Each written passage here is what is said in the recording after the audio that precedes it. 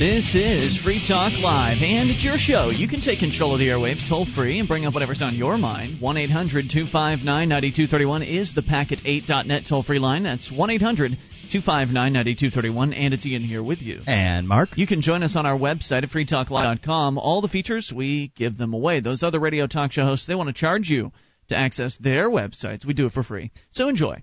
freetalklive.com. All right, so to start things out tonight here, let's do an industry story, Mark.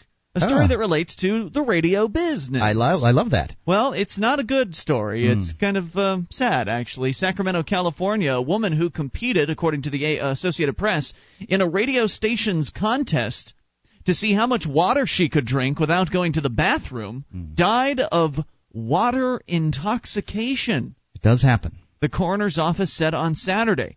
Jennifer Strange, who's 28, was found dead Friday in her suburban Rancho Cordova home hours after taking part in the Hold Your Wii for a Wii contest, in which KDND 107.9 promised a Nintendo Wii video game system for the winner.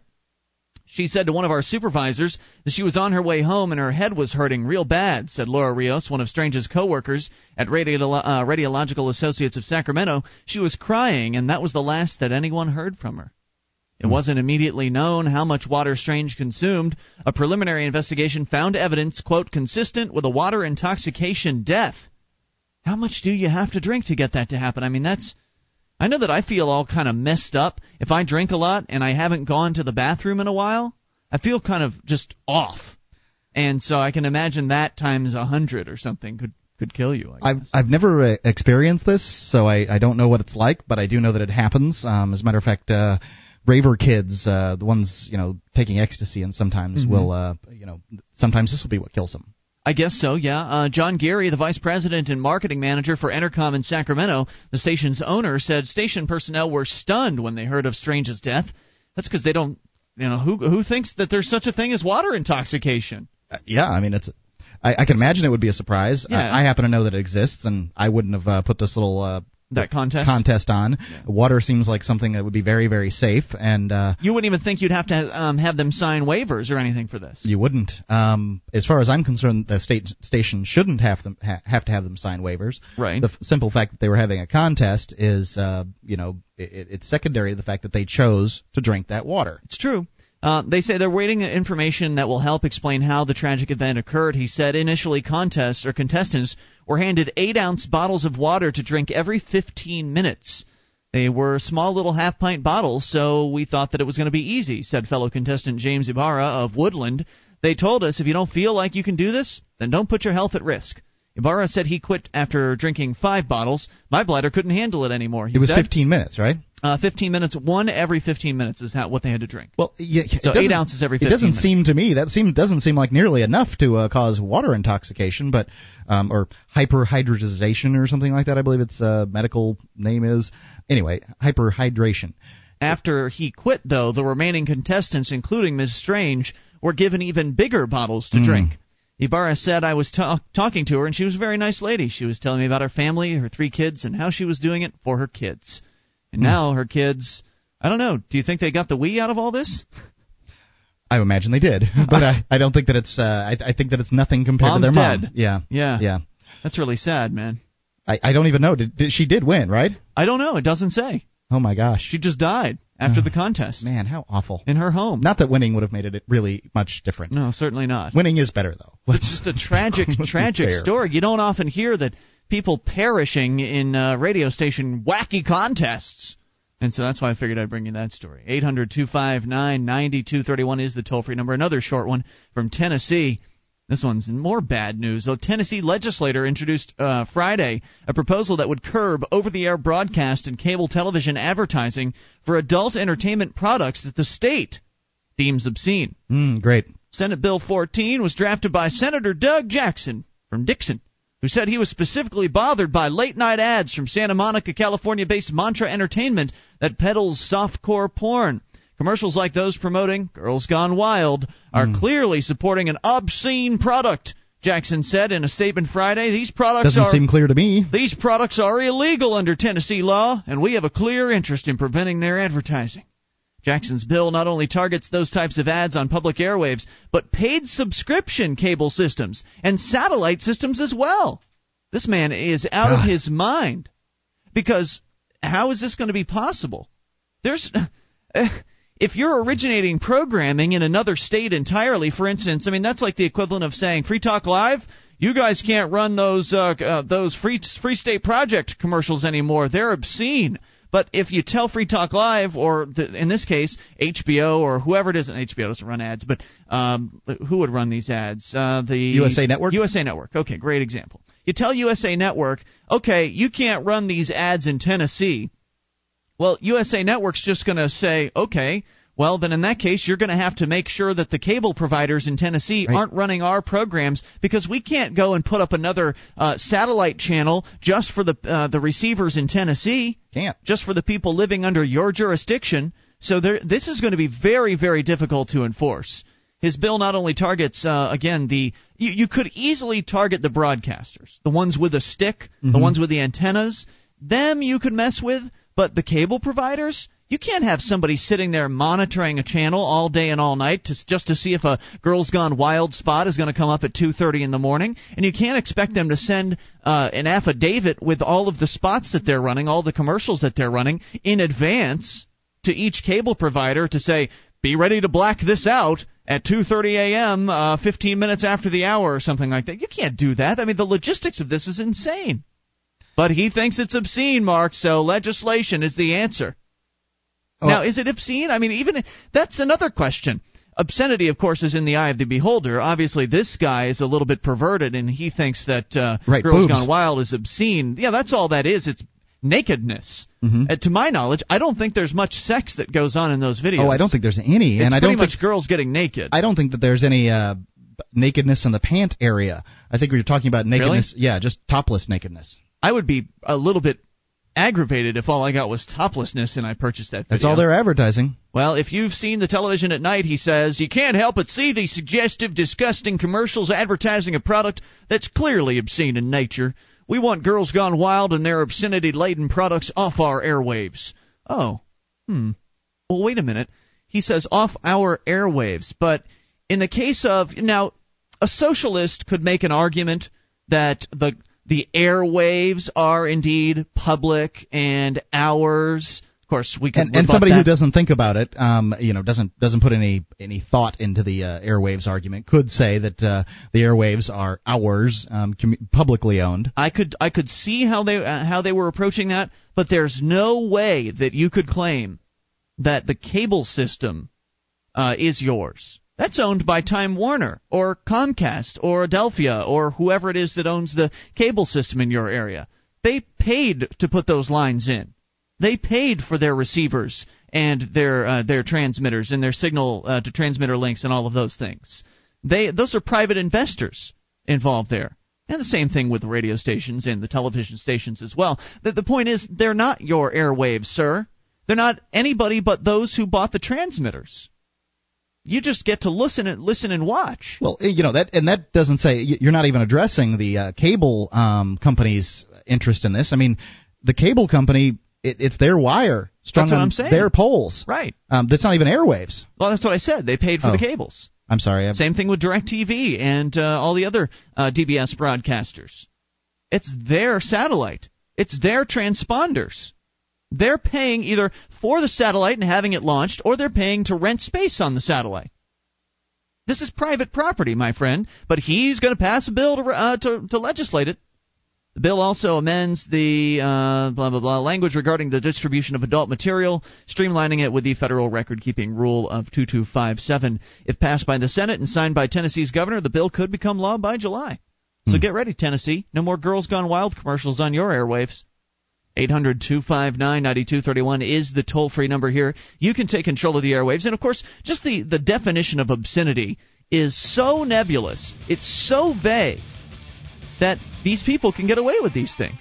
These legislators can get away with passing all sorts of... and to me, the legislation is obscene. That's how I feel about this. I feel like it's obscene to tell private business owners what they can and can't do with their lines and transmitters and satellite transponders. And it's disgusting. 800-259-9231. The demise of trophy wives coming up. It's Free Talk Live.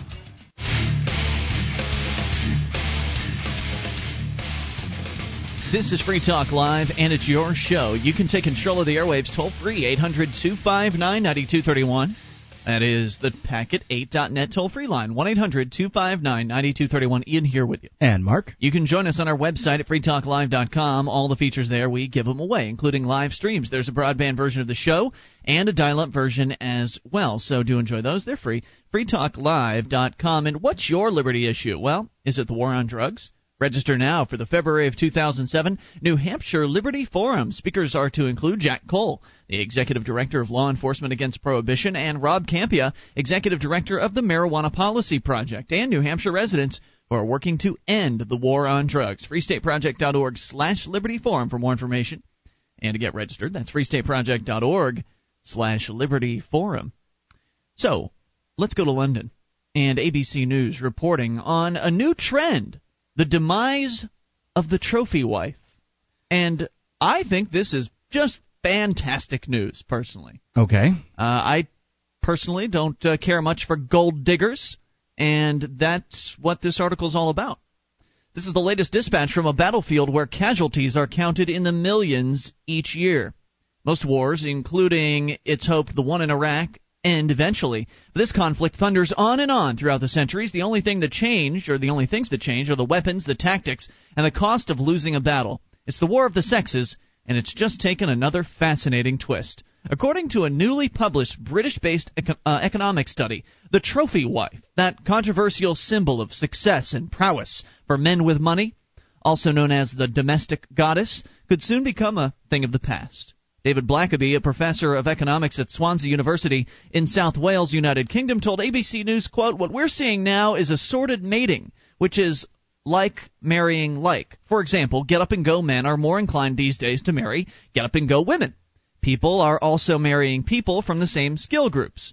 That means more and more men are marrying women with whom they have something basic, something postmodern in common. They both earn salaries. So, according to the study, the gender pay gap is closing. In the 1970s, according to the study, for every 1,000 hours worked, men were paid 45% more than women were. By the year 2002, women had narrowed the gap, and men were on average making 25% more than their female counterparts. Also, by the 1980s, 50% of married women held salaried jobs, and by the mid-90s, 70% of married women had careers outside the home. The study suggests there are fewer and fewer stay-at-home wives, and the ranks of those so-called trophy wives are getting thinner and thinner. The possible reasons for this might tell us something about the current state of the war of the sexes. Blackaby told ABC News the reason for the change from the 80s is that women are taking advantage of less discrimination in the workplace. Family size has been reduced, so women don't need as much time off for childbearing. And those who work continuously know that they can achieve pay equality if they don't take time off. Nannies are being employed, and the children are being sent to private schools. ABC News spoke to Dan Church, 32, from Surrey, England. He co-founded the headhunter firm Hydrogen Group and is married to Olivia Stockdale, who runs Iberian International, a property consultancy. Says, we both decided that we were going to marry. We were both headstrong in our careers, both independent. We both had our own lives. I think the key to our marriage is that we still have that independence. My wife and I can encourage each other and still have our own stuff to do outside the marriage. Because we both work, we also have a better lifestyle. And I personally can relate to this to an extent because I think it's important, and this is how my relationship is. I think it's important for both people in a relationship to remain individuals and to hold on to their property individually. So, for instance, my car's my car. Now, my girlfriend can use my car, and there's certain parameters that will surround that, but we don't co-own the car together. Similarly, we don't co-own the house together either. It's my house. And so I think it's important to keep those things separate, and I think that's what they're touching on here, because if you get into a relationship and you've got essentially you're just giving things to this other person, you're going to spoil them. And that, I think, is something you don't want to do. You don't want to start out a relationship by spoiling the other person. And if you do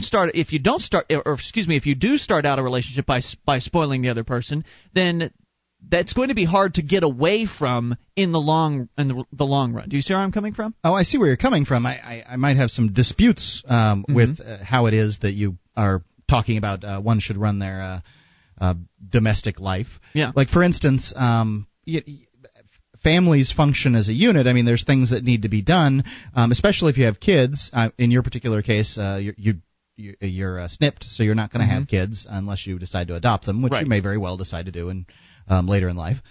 But there's things that need to be done cooperatively when you're living in a home and when you're in a relationship. And it seems to me that some of those things can be difficult. I mean, for instance, you're going to have a contract for who cleans when. You're going to have a contract for who cooks when. You're going to have a contract for who pays for what food. You're going to have, there's agreements that would have to be put in place for all these things, rather than a simple, situation as let's pool our money and let's buy stuff. I don't think that's so simple. I think you're making it sound like it's simple, but it's actually simpler the original way. You make it sound like there are a bunch of contracts involved when, in fact, there's just a simple agreement that says who does what. And when you pool money together, then things get messy. Things do get messy, absolutely. Right. Because it's more complicated. It's more complicated to extract yourself from it. It's not complicated to die married. I see what you're saying, but it can lead, in my opinion, to more complications, in that if you're pooling money together and one person is taking more money out and the other person doesn't feel like they should be taking as much as that other person is taking, that could cause some conflict. It certainly does. Relationships can have a very difficult time when one person's a saver and one person's a spender. Right. I could see myself getting very angry about that sort of thing, which is why I don't combine those. I think it's best to look at the specific scenario and design something that works for the couple, between pooling money and between having separate arrangements. For instance, with my wife and I own our cars. I just bought a car to replace the car that she wrecked. Well, I was in the car also, but she happened to be driving. So I just purchased a car to replace that car. Right. The fact that she was driving, I didn't charge her money for the difference between what the insurance company paid me and what she, what I felt the value of the vehicle was. I don't think that would be fair. Why wasn't I driving? I purchased the insurance. Yeah. She didn't. Maybe her insurance company would have given me the value of, the full value of the vehicle. So I don't think that it's entirely fair to, separate things. I don't think that things being separated completely is going to lead to a particularly I agree with you, well-connected relationship. I don't think they're going to be, there's not going to be a lot of trust. There's not going to be a lot of feeling loved, and that's how I feel about it. I see where you're coming from on that, and I don't think that we separate everything completely, but for the most part, there is mostly total separation, and I think there's plenty of love to go around. There's no issues with money, and I think that's why I think it should be separate for different couples. Right. I think that obviously you should look at it for yourself and see how you feel about it. The reason I'm throwing this out there is because it is a different idea. The traditional way of doing things is to pool everything together, and I just feel like that's just bad. Well, enter the toxic wife. It's a term used by Tara Winter Wilson, a freelance writer for the Daily Telegraph in London, who sides with men on an issue tailor-made to stir up emotions, righteousness, and indignation on both sides. And that is the trophy wife, the toxic wife, as she puts it. We'll talk a little bit more about that. And Fred's call is on the way as well, with an update on the Ed and Elaine Brown case in New Hampshire, the so-called tax dodgers who are being prosecuted right now by the federal government. It's Free Talk Live. Would you like to help others find Free Talk Live? You can help us advertise, market, and promote the show at amp.freetalklive.com. Consider becoming a Free Talk Live amplifier now for $3 a month and get some cool bonuses at amp.freetalklive.com. This is Free Talk Live, and it's your show. You can bring up whatever's on your mind toll-free. 800-259-9231 is the packet8.net toll-free line. And it's Ian here with you. And Mark. 1-800-259-9231. You can join us on our website, freetalklive.com. Get signed up for the updates. Whenever there's something fresh to announce about the show, you'll know first if you're on the updates list. And you can get on there for free at updates.freetalklive.com. Do you have a company that needs to try something new in the area of collections? SACL CAI does collections, and they do it in a whole new way. SACL's employees are trained in resolving issues for your customers and treating them with respect. They know that not only do you want to collect your money, you want to keep those clients, too. SACL CAI. Check out their banner at freetalklive.com or call 1-800-544-6359. That's 1-800-544-6359. Do business with businesses that support FTL. Well, we're going to go to Fred, but he dropped off the line, so I just figure I'll give you the quick update on what's going on with the Ed and Elaine Brown trial, and then we'll get back into trophy wives. But apparently what has happened is Elaine, the wife, went to court today. Mm-hmm. And I guess she was trying to still cut a deal with the prosecutors. And Ed stayed home.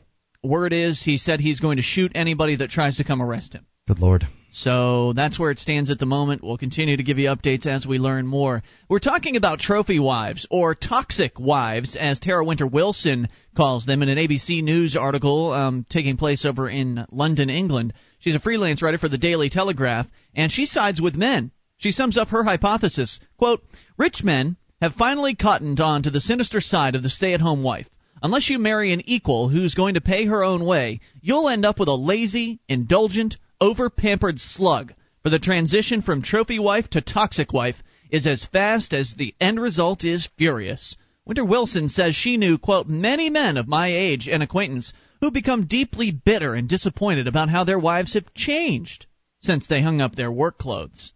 She spoke with one man who complained, quote, My wife gives over the whole of the weekend to pursuing what she calls me time. She goes to retreats, yoga, mini breaks, a spa, a health farm, even art classes, all of which I pay for, of course. And what do I get back in return? Nothing. So, going on testimony from Winter Wilson's male friends, fear of ending up with a toxic wife might also motivate some men to seek out self-supporting spouses these days. No statistics prove or disprove that thesis, but I can say that it definitely motivates me. Same here. I wouldn't want a wife that didn't have a job, in the same way that I couldn't operate mentally. I would deteriorate and be upset and depressed if I didn't have a job to do most of the day. You know, I mean, I take breaks from the work that I do during the day, selling Free Talk Live, the advertisements, and that kind of thing. But you know, at the same time, I need to have that work in order to keep my mind active, to keep me happy, and my feelings buoyed.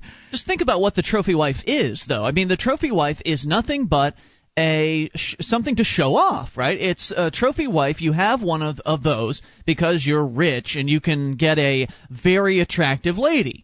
Right? That's the purpose of a trophy wife, is to have somebody very attractive with which you can hopefully have sexual interactions with. Right. That's the purpose of them. Because they're probably not going to spend any time in the kitchen. They're probably not going to do anything that wifely beyond spreading their legs. And that's why guys go after trophy wives, so they can take them their parties and show them off. It sounds like this gentleman who was you were just reading about. She's gone all weekend long at different retreats and that kind of thing. Right. Doesn't sound like he's even getting his the wifely benefits. True, because I mean, why should she? I mean, she's not required to do anything. She's married to the guy. She knows that if there's a divorce, she's going to take him to the bank. And that's the other problem here, is it doesn't make sense. Like, there's no logic to having a trophy wife. Think about it. Even though you've got a lot of money, you probably want to keep some of your money. So you want to have this attractive lady around. So you get this attractive lady in. Maybe you're in your 40s and she's in her 20s. So you get this attractive young woman, and she comes in there and she has sex with you often enough to where you're pleased with your purchase, so to speak. And then eventually this woman is going to get older, and she's going to inevitably lose her attractiveness. She's not going to be a pretty 20-year-old anymore. And so then you've lost your trophy wife. Now you've got an old trophy wife who's still mooching off your wallet and not actually doing anything in return, and you're now upset because you originally just wanted some hottie to have sex with, and now you've got an old bag on your hands. What do you want to do, get rid of her? Well, she's going to take you to the cleaners in the divorce settlements. You go cheat on her, well, you could do that, then you're going to get an even deeper S if she finds out. Well, so really, it is based on looks, and whenever you go into a relationship based on looks, I think you're going to have trouble. If that's all your relationship is based on, you're aiming for some hard times. And I just think it's a bad idea in general to go after a trophy I would agree wife. with you. Obviously, this is a situation that, to some extent or another, defies logic. There is no logic behind what attracts people to other people. It's just not there. It's some kind of biology, and that's what's going on. Like let's take Larry King for example. Okay. I don't know how many wives he's had, but let's pick a number 6. Okay, has he had a lot? He's had a lot of wives, and I think 6 may be correct. Somebody will inevitably email in and tell me that it was, in fact, 7 or 5. But I'm close. I'm within striking distance. All right, and your point? Larry King has to have figured out in his, 105? In his 100 years that having wives costs him money. Every time he gets divorced, he gives them, a mansion and a couple of cars. Right. But for some reason, he continues to go on, marrying young. I assume young. I don't really even know, but I would let's make an assumption here: young women, 6 wives that he finds attractive, 5 divorces, right? And giving them houses and cars. You would think that he would have figured it out after wife 3 or 4. You'd think that hey, I've got a pattern here, and if I'm going to stick with this pattern, I better come up with a new system because this pattern's costing me a lot of money. Maybe it doesn't cost enough. Maybe it's no big deal if you got so much. Maybe they're just drops in the bucket. But it wouldn't seem that way to me. Seems like a lot to me. It seems like the courts rule in the wife's favor in many divorce cases, and either way, it still doesn't really feel emotionally fulfilling. Like the whole concept, even if it was just a drop in the bucket, lose a car, lose a house, no big deal. But really, is that all that life is about, is having someone pretty to have sex with? I don't think that's the case. To me, there's that's like that's a 13-year-old's view of the world. Well, or a 17-year-old. I can say that I've fought this particular battle with myself. The difference between having attractive women and having a life mate. I've got to say that, I think I've got the perfect wife as far as a match goes. I haven't always thought that I wanted to be married. I think there's something beautiful about the idea that you're going to have, that there's somebody who's going to stick with you till the end of time, for you at least. Sure. And, be there and share memories with you and perhaps build a family, those kind of things. I think that there's something beautiful about that. I absolutely agree. But bringing that person into your life simply because she's pretty... that's going to do nothing but bring you problems. I would concur that is simply not going to work. And I think that it's good news, essentially, that this news story is pointing out that finally relationships are drifting away from this. Finally, people are getting together based on their needs in life, based on what they actually want to accomplish in life. And I think that's really good. I think it's really good news for the world, if maybe not the world, but the United Kingdom and the United States, perhaps. I think it's good news. I don't think that there's going to be anything that's going to stop the trophy wife phenomenon entirely. Probably not. There will always be horny guys. There will, and women willing to take advantage of it. It's going to be some time before the maybe not the gender gap in earnings changes, but men seem to be more driven in the career area than women do. I'm making a really broad generalization here, but if you look at the top CEOs, mostly men. Well, now that's not fair, Mark, because vast majority men. Men have been more career-driven over time, right. And that's why more men are in higher upper echelon positions than women. So that's not a fair comparison. But the statistics men do don't show have babies either, and it doesn't that doesn't draw them out of the workplace. It's true. The statistics do show that more women are becoming more career-minded. But on the other hand, statistics also show that given their druthers, most women in America at least, would prefer to stay home and take care of kids. So there's still that other draw away from the working world as well. But either way... I don't think staying home and taking care of kids is not having a job. I think that is having a job. Good point. 800-259-9231, but you're not making a paycheck. More on the way. It's Free Talk Live. This is Free Talk Live, and it's your show. You can take control of the airwaves toll-free number, 800-259-9231, the packet 8.net toll-free line. That's 1-800-259-9231. It's Ian here with you. And Mark. And you can join us on our website at freetalklive.com. All the features, we give them away, though we do ask for your voluntary support in the form of becoming a Free Talk Live amplifier. Head over to amp.freetalklive.com and do what over 320 of our listeners have done so far, and that is become a Free Talk Live amplifier for as little as $3 a month. The program's simple. The idea is you send us the $3 a month, we turn it around, into promoting the show, getting on more radio stations around the country, getting on more internet connections around the world. And it's working. So head over to amp.freetalklive.com to learn more about what the program does, how it works, and the perks that you'll get. amp.freetalklive.com. So do you have a trophy wife? Are you a trophy wife? Will you admit that to us? And that's what we've been talking about for the past couple segments here on the show. The toll-free number is 800-259-9231. Also, just relationships in general, and the right way and the wrong way, in our opinion, my opinion, your opinion, which aren't the same, Mark, the right way and wrong ways to get into and run relationships. Mm-hmm. And I think that something we've definitely agreed on so far tonight is that having a trophy wife, bad idea. Real bad. Yep, I don't see that that's going to be I don't think that's going to make people happy in general. I don't think that it's going to work out unless you're, so you make so much money and you're such an upper class individual that people not working in your family, it doesn't bother you.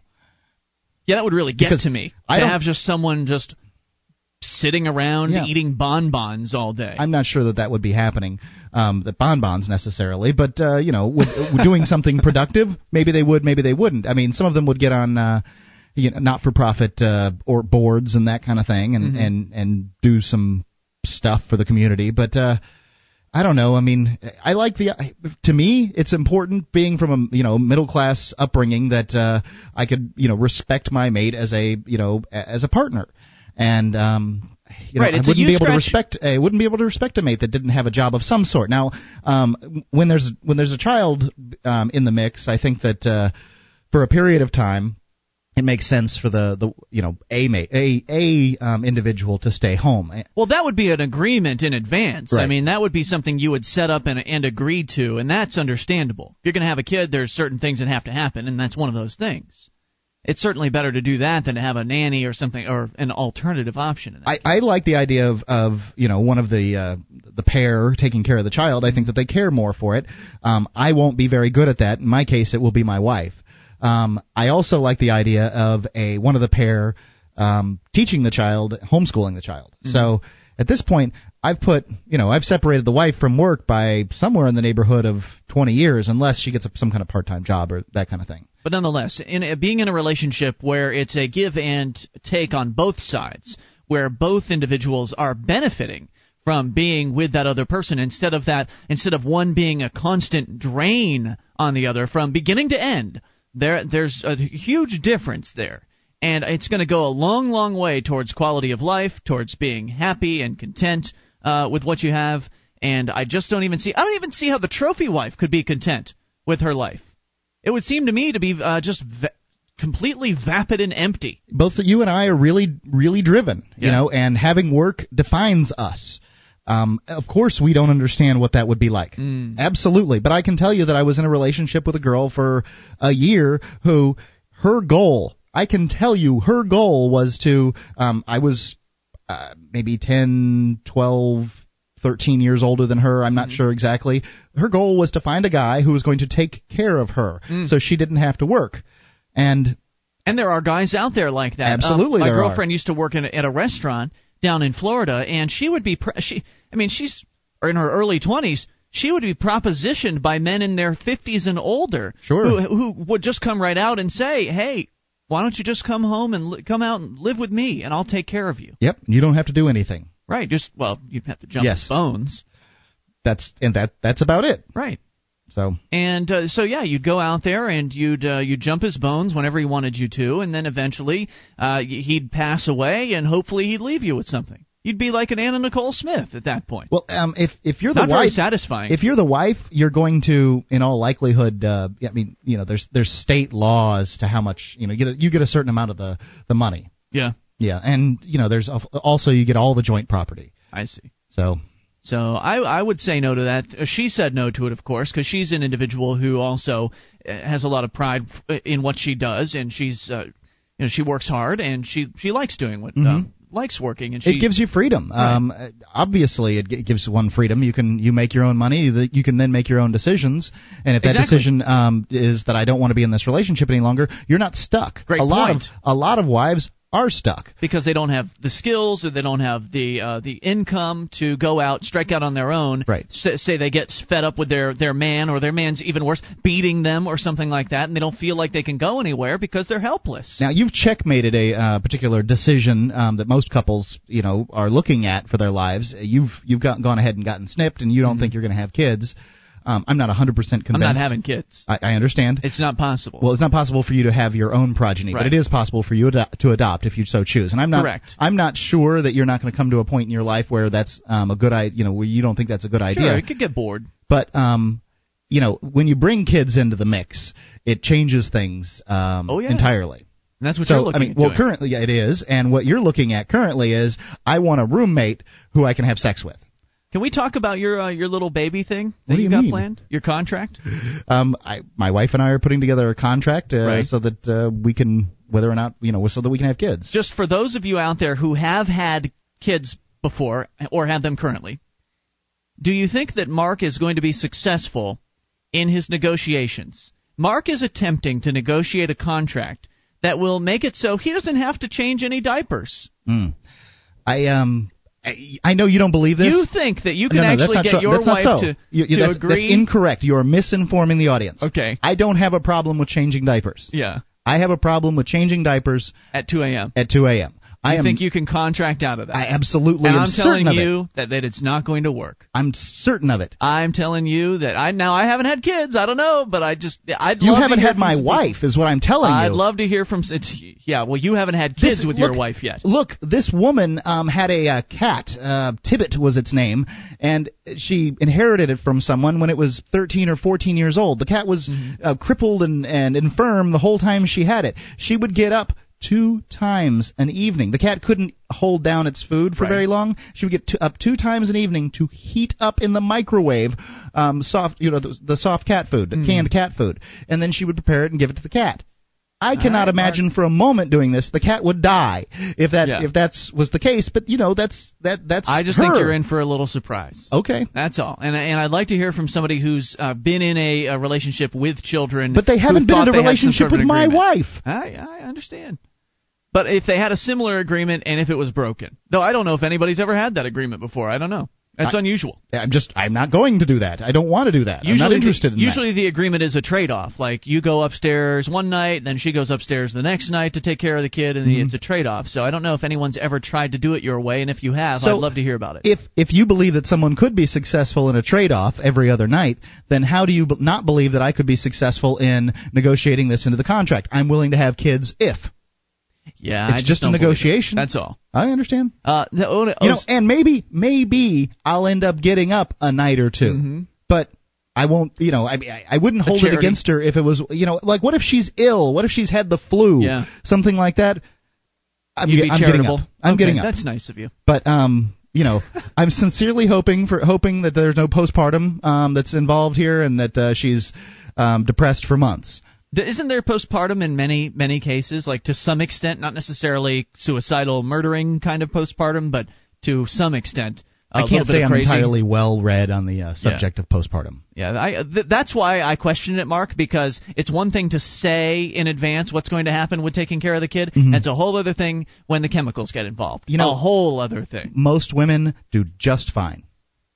Yeah, I understand that, but they do go crazier when they do get crazy when they have the pregnancy thing. I don't know that that's true. I don't know that the ones that I've met have always I've met from a cursory standpoint. I've never lived with cohabitated with a pregnant woman. So what do I know? 800-259-9231. Your relationship tips and advice, experiences. Trophy wives, have you had them? Are you one?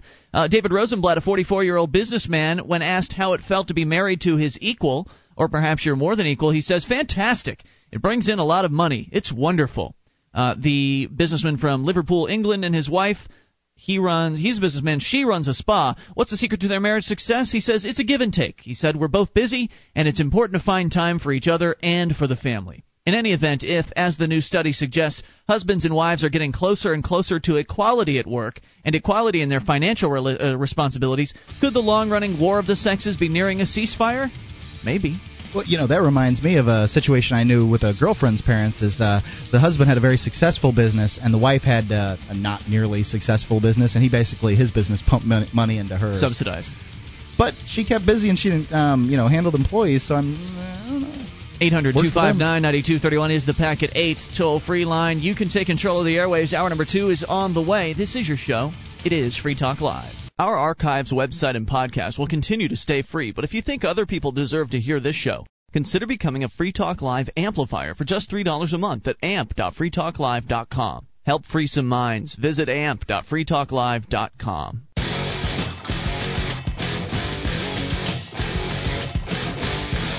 This is Free Talk Live, and it's your show. You can take control of the airwaves toll-free number, 800-259-9231. It is Ian here with you. And Mark. That's 1-800-259-9231. That is the Packet8.net toll-free line for you. And starting, I guess tomorrow morning at around 9:30, we're going to be in Concord, New Hampshire. Mm-hmm. And we're going to be appearing in some sort of a House committee on criminal justice and I guess public safety. I think that's the name of the committee. And the reason why is because, there's a bill that has been proposed in New Hampshire that will effectively decriminalize marijuana. Now, we're not talking about medical marijuana. We're talking about the real deal. Marijuana, full decriminalization. The bill essentially strikes the word marijuana from all of the anti-drug laws in the state. So where they have lists of what drugs are to be enforced in under these laws, cocaine and opiates and all that. Marijuana struck. Marijuana gotten rid of. And I think it's definitely something worth turning out for in support of, and that's why I'm actually gonna shave for the first time in months. With a razor? Yeah. Oh, you're not going to just use the clippers? Because often when you shave, you just use clippers, and it's gives you an unkept look. Yeah, anyway. I might actually use a razor, but what about a haircut? I'm just going to put a hat on or something. I don't really care that much. Should be happy I'm shaving. Anyway, the drug war rant. It doesn't look like the Cretans are out or anything. I figured that this would be an appropriate I think time. I might wear a suit.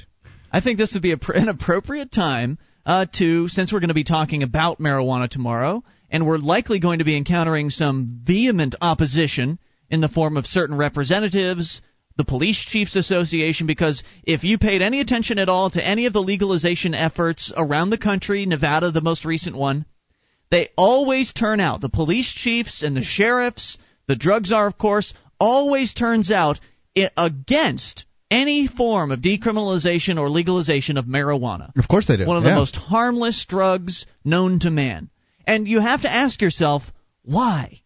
Why are they doing this? Don't they actually care about keeping people safe? Don't they actually care about keeping money out of the hands of criminals? Apparently not. Apparently they want people to be in danger from the black market. Apparently they want to enrich the criminals by giving them a product to deal in and make buku bucks on. It enriches the enforcers, too. It does enrich them as well. The police departments wouldn't have all this equipment that they have, tanks and God knows robots for dealing with bombs and all kinds of things that rarely, if ever, get used if it wasn't for this war on drugs. Yep, they couldn't take things like asset forfeiture. They couldn't take people's cars and homes if it weren't for the war on drugs. But we're not going to hit the war on drugs too hard here. I just want to talk about marijuana. Mm-hmm. And I just stumbled into this during the news break. It's from drugwarrant.com, and it's an extensive history of the criminalization of marijuana. Because we've touched on these issues before, like, there were some racists back in the 30s, and it was textiles. DuPont didn't like it. We've sort of touched on it, but we've never really delved into why it was that people decided to outlaw this plant. And the gentleman here, Pete Guthier at drugwarrant.com, does a fine job of getting into it. He says many people assume that marijuana was made illegal through some sort of process involving scientific, medical, and government hearings, that it was to protect the citizens from what was determined to be a dangerous drug. And the actual story shows a much different picture. Those who voted on the legal fate of this plant never had the facts, but were dependent on information supplied by those who had a specific agenda to deceive lawmakers. You'll see below that the very first federal vote to prohibit marijuana was based entirely on a documented lie on the floor of the Senate. You'll also see that the history of marijuana's criminalization is filled with racism, fear, protection of corporate profits, yellow journalism, ignorant, incompetent, and or corrupt legislators, personal career advancement, and greed.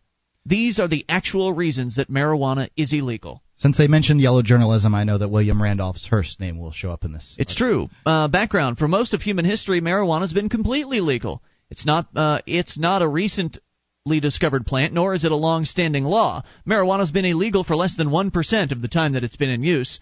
Its known uses go back as far as 7000 BC, and it was legal as recently as when Ronald Reagan was a young boy. The marijuana plant, of course, has an incredible number of uses. The earliest known woven fabric was apparently of hemp, and over the centuries, the plant was used for food, incense, cloth, rope, and much more. This adds to some of the confusion over its introduction to the United States, as the plant was well known from the early 1600s, but didn't reach public awareness as a recreational drug until the early 1900s. America's first marijuana law was enacted at Jamestown Colony, Virginia in 1619. That's America's first marijuana law? That's correct. It was a law ordering all farmers to grow Indian hemp seed. Right. There were several other must-grow laws over the next 200 years. You could be jailed, for instance, for not growing hemp during times of shortage in Virginia between 1763 and 1767. And during most of that time, hemp was legal tender. That is during the Civil War? I have no idea. Civil War is the 1800s. We're talking about 1700s. You could even pay your taxes with hemp. Back then, it was legal tender. Hemp was such a critical crop for a number of purposes, including essential war requirements like rope, that the government went out of its way to encourage growth. The United States Census of 1850 counted over 8,000 hemp plantations, which is a minimum 2,000-acre farm. It's pretty big. Wow. Growing cannabis hemp for cloth. How do you think they managed to it's such a weed. How in the world have they managed to eradicate it so thoroughly? They haven't. It's the number one cash crop in America. Well, but I mean, it doesn't seem to be growing. I don't see it growing wild all over the place. It grows wild. It's just you're not traipsing through forests and that sort of thing on a regular basis. I guess I'm not. I try to avoid forests. The United States Census of 1850 die in there. Counted 8,000 plus hemp plantations, where of course they're using it to make cloth, canvas, and even the cordage used for baling cotton. In the early 1900s, the western states developed significant tensions regarding the influx of Mexican Americans. The revolution in Mexico in 1910 spilled over the border, with General Pershing's army clashing with bandit Pancho Villa. Later in that decade, bad feelings developed between the small farmer and large farms that used cheaper Mexican labor. Then the Depression came and increased tensions as jobs and welfare resources became scarce. One of the differences seized on upon this time was the fact that many Mexicans smoked marijuana and had brought the plant with them. However, the first state law outlawing marijuana did so not because of Mexicans using the drug. Oddly enough, it was because of Mormons using it. Mormons who traveled to Mexico in 1910 came back to Salt Lake City with marijuana. The church wasn't pleased and no, I bet they weren't. The church doesn't like anything. The Mormons aren't allowed to drink caffeine. They ruled against the use of the drug. Since the state of Utah automatically enshrined church doctrine into law, the first state marijuana prohibition was established in 1915. Other states quickly followed suit with marijuana prohibition laws, and then they list them and what years they did it. The laws tend to specifically be targeted against the Mexican-American population. When Montana outlawed marijuana in 1927, the Butte, B-U-T-T-E? Butte, Montana Standard reported a legislator's comment, quote, "When some beat field peon takes a few traces of this stuff, he thinks he's just been elected president of Mexico and he starts to execute all his political enemies." What? In Texas, a senator said on the floor of the Senate, quote, "All Mexicans are crazy, and this stuff, marijuana, is what makes them crazy." Oh, my God. Yeah, these are just the beginning of the outrageously false claims that people made about marijuana back in the day. Next segment, jazz and assassins. In the eastern states, the problem was attributed to a combination of Latin Americans and black jazz musicians. Marijuana and jazz traveled from New Orleans to Chicago, then to Harlem, where marijuana became an indispensable part of the music scene, even entering the language of black hits of the time. Again, racism was part of the charge against marijuana, as newspapers in 1934 editorialized, quote, "Marijuana influences Negroes to look at white people in the eye, step on white men's shadows, and look at white women twice." They're not. Black people weren't supposed to step on white guys' shadows? Apparently not. I really haven't thought about this whole shadow stepping phenomenon. Two other fear tactic rumors started to spread. One, that Mexicans, blacks, and other foreigners were snaring white children with marijuana. And two, the story What would they do with them once they caught them? I don't know, molest them? The story of the assassins. Early stories of Marco Polo had told of hashish eaters, or hashashin, from which derived the term assassin. Yes. In the original stories, these professional killers were given large doses of hashish brought to their ruler's garden. Then, after the effects of the drug disappeared, the assassin would fulfill his ruler's wishes with cool, calculating loyalty. By the 1930s, though, the story had changed. Dr. A.E. Fossier wrote in the 1931 Medical and Surgical Journal, quote, "Under the influence of hashish, those fanatics would madly rush at their enemies and ruthlessly massacre everyone within their grasp." Within a very short time, marijuana started being linked to violent behavior. Yep. And as anyone who's ever smoked a joint knows, that's just not the case. More on the way. The History of Pot. It's Free Talk Live. This is Free Talk Live, and it's your show. You can bring in whatever you want. Toll free. 800-259-9231 is the packet8.net toll-free line, and it's Ian here with you. And Mark? 1-800-259-9231. You can join us on our website at freetalklive.com. All the features, we give them away, and that does include the wiki, wiki.freetalklive.com. It's like the listener-editable version of our website. Head over to wiki.freetalklive.com to see what that's all about. Over 900 pages created by listeners like you. Wiki.freetalklive.com. Do you enjoy building things? Woodcraftplans.com has hundreds of blueprints for things like lawn chairs, rocking horses, yard shadows, fine furniture, and more. Step-by-step instructions and full-size patterns guide all skill levels. Woodcraftplans.com supports FTL. Please support Woodcraft Plans. That's woodcraftplans.com. 1-800-259-9231. We've been talking about the history of marijuana prohibition. I'm going to go to the phones, though, because this is extensive. And so I want to make sure we get a chance to get people's calls in here as well. Last hour we were talking about kids and your agreement that you have, or the one that you're working on right now with your wife, Mark, about possibly having a kid. And as I understand it, the agreement's going to include some sort of provision where you don't have to get up in the middle of the night to go and take care of the kid. That's correct. And I asked for people to call in who actually have kids or who have had kids in the past and comment as to whether or not they believe that this agreement is going to hold. And that's why we're going to Matt in Illinois on the Amplifier line. You're on Free Talk Live with Ian and Mark. Hi, guys. How are you? Hey, good, Matt. What's on your mind? Well, you're talking about a contract that says you're not going to get up in the middle of the night and take care of your kid. I've had two wives. Two wives, okay. I've had two wives. I got 3 kids and 2 stepkids. And you will get up in the middle of the night and take care of them. I won't or will? Sometimes you will. Okay. You will. Sometimes you'll change diapers. Sometimes you'll maybe clean up some throw up. Sometimes you might have to take them to the hospital. Well, I would think with the hospital would be an exemption, but okay. When you have kids, it's like, I don't know, life just completely changes, and things happen that you just never even considered would happen. Now, wait a minute. Now, hold on a second. Now, he's saying that he understands that emergencies can happen. The wife gets sick. He understands that he could take care of the kid in that event. But on a daily basis, on a regular basis, he believes that he can contract away his responsibility for taking care of the kid at night. Well, you can try. You think she's going to turn the tables on him? Yeah. I don't think that's going to work. Just doesn't seem to me like, it might seem like a good idea even to her. But after a year or two, that's going to get old for her. Now, after a year or two, generally kids sleep through the night after the first few months, right? It depends on the kid. Sounds very bad. Yeah, it's going to be different, Mark. Yeah, there's a 4 or 5-year-old get up in the middle of the night, come to your room crying because she's had a nightmare. Or a 7-year-old gets an earache all of a sudden. Well, you said you already understood the emergencies and the illnesses and stuff like that.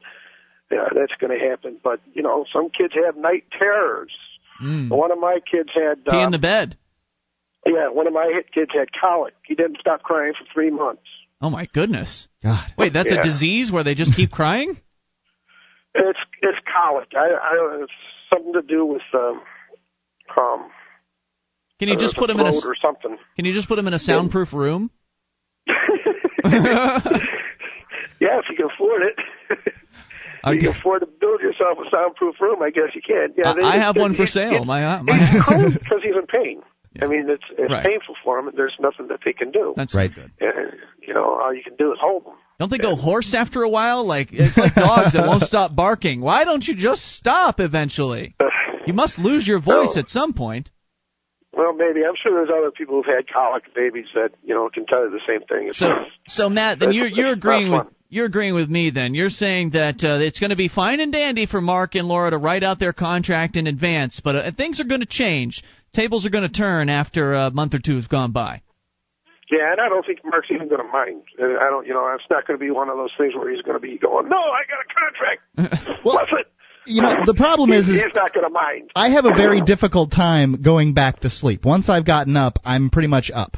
If I got up at 1, I'm not going to be able to go to sleep again until 4. And I also medicate myself in order to go to sleep in the sense of cigars. Yeah, I smoke a cigar before I go to sleep every time. So, basically I have to stay up for a couple hours and then smoke another cigar. It's hard to wake you, too. As soon as he goes, because I've been in hotel rooms with him, not in that way, but I've been in hotel rooms with him, and he smokes a cigar, and then he's out. I mean, you can make noise, and he doesn't wake up. But I think eventually that baby crying might actually get to you and wake you up. I mean, you might be... That's what it's designed for. Right. You might be woken up without even wanting to, and even if Laura goes up and takes care of it, you're still going to be awake because the baby's crying. Yeah. So and you worry about the children too. I mean, it's not just the mom that has a bond with that child. You're going to have a bond with him or her, and you're going to worry about him or her. I mean, children are pretty much helpless for the first couple of years. Did you hope for a certain gender at the first time, and Did you get the gender you were hoping for, and how did that go? No, I was, I guess, I don't know, maybe it's natural that you want a boy, but my first child was a girl, and I was instantly in love with her. I mean, she was just a sweetheart.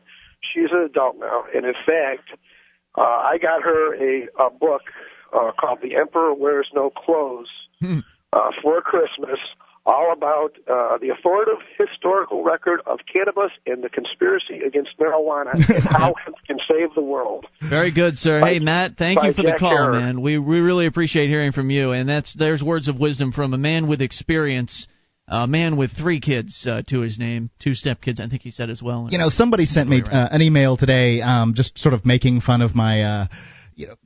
my sort of metrosexual attitudes on life, and the fact is, I'd rather have a little girl. I just think they're cute. I like to watch them. They're so. I like the things they talk about much more. Right. Little boys, man, they tear things up. I don't know. How are you going to feel when she's in her teenage years and there's other boys around that want to have sex with her? I hear that's when girls are our biggest problems in their teenage years. But I'm 35 and you're 25, and I can tell you, I don't have the same feelings I did when I was 25 about the whole idea of some young, pimply-faced punk wanting to have sex with my daughter. I know that women have sex, and I know that women enjoy sex. And I know that if I have a daughter, she's going to have and enjoy sex. It's not a problem for me. All right, hey, that's a healthy attitude as far as I'm concerned. As long as you talk to your kids about sex, you're okay in my book. 800-259-9231 is the toll-free number. It's the parents that don't talk to their kids about sex. Those are the kids that have trouble. Those are the kids that get STDs. Those are the kids that get pregnant. My parents tried, but they were just, so old-fashioned they didn't really have any. Let's talk to Dennis in Missouri. You're on Free Talk Live with Ian and Mark. Hey, Dennis. Hi, Mark. How are you doing? Good, sir. Hey, I got 5 kids. Oh, God. And I love how everyone chuckles at you, Mark. I think originally it started out that I wouldn't have to get up because she didn't work outside the home. Mm-hmm. But that doesn't last very long. I think it reversed on me. Really? How did she pull it off? If you can hang on, I'd like you to explain when you come back. 800-259-9231. We'll be back with more of Dennis. Hang on, Dennis. 800-259-9231 is the toll-free number. Your tips for Daddy Wannabe, Mark. That's right. He thinks he can get away with signing an agreement to sign away all of his responsibilities as a father. Everything's show prep here. Or at least the ones at night.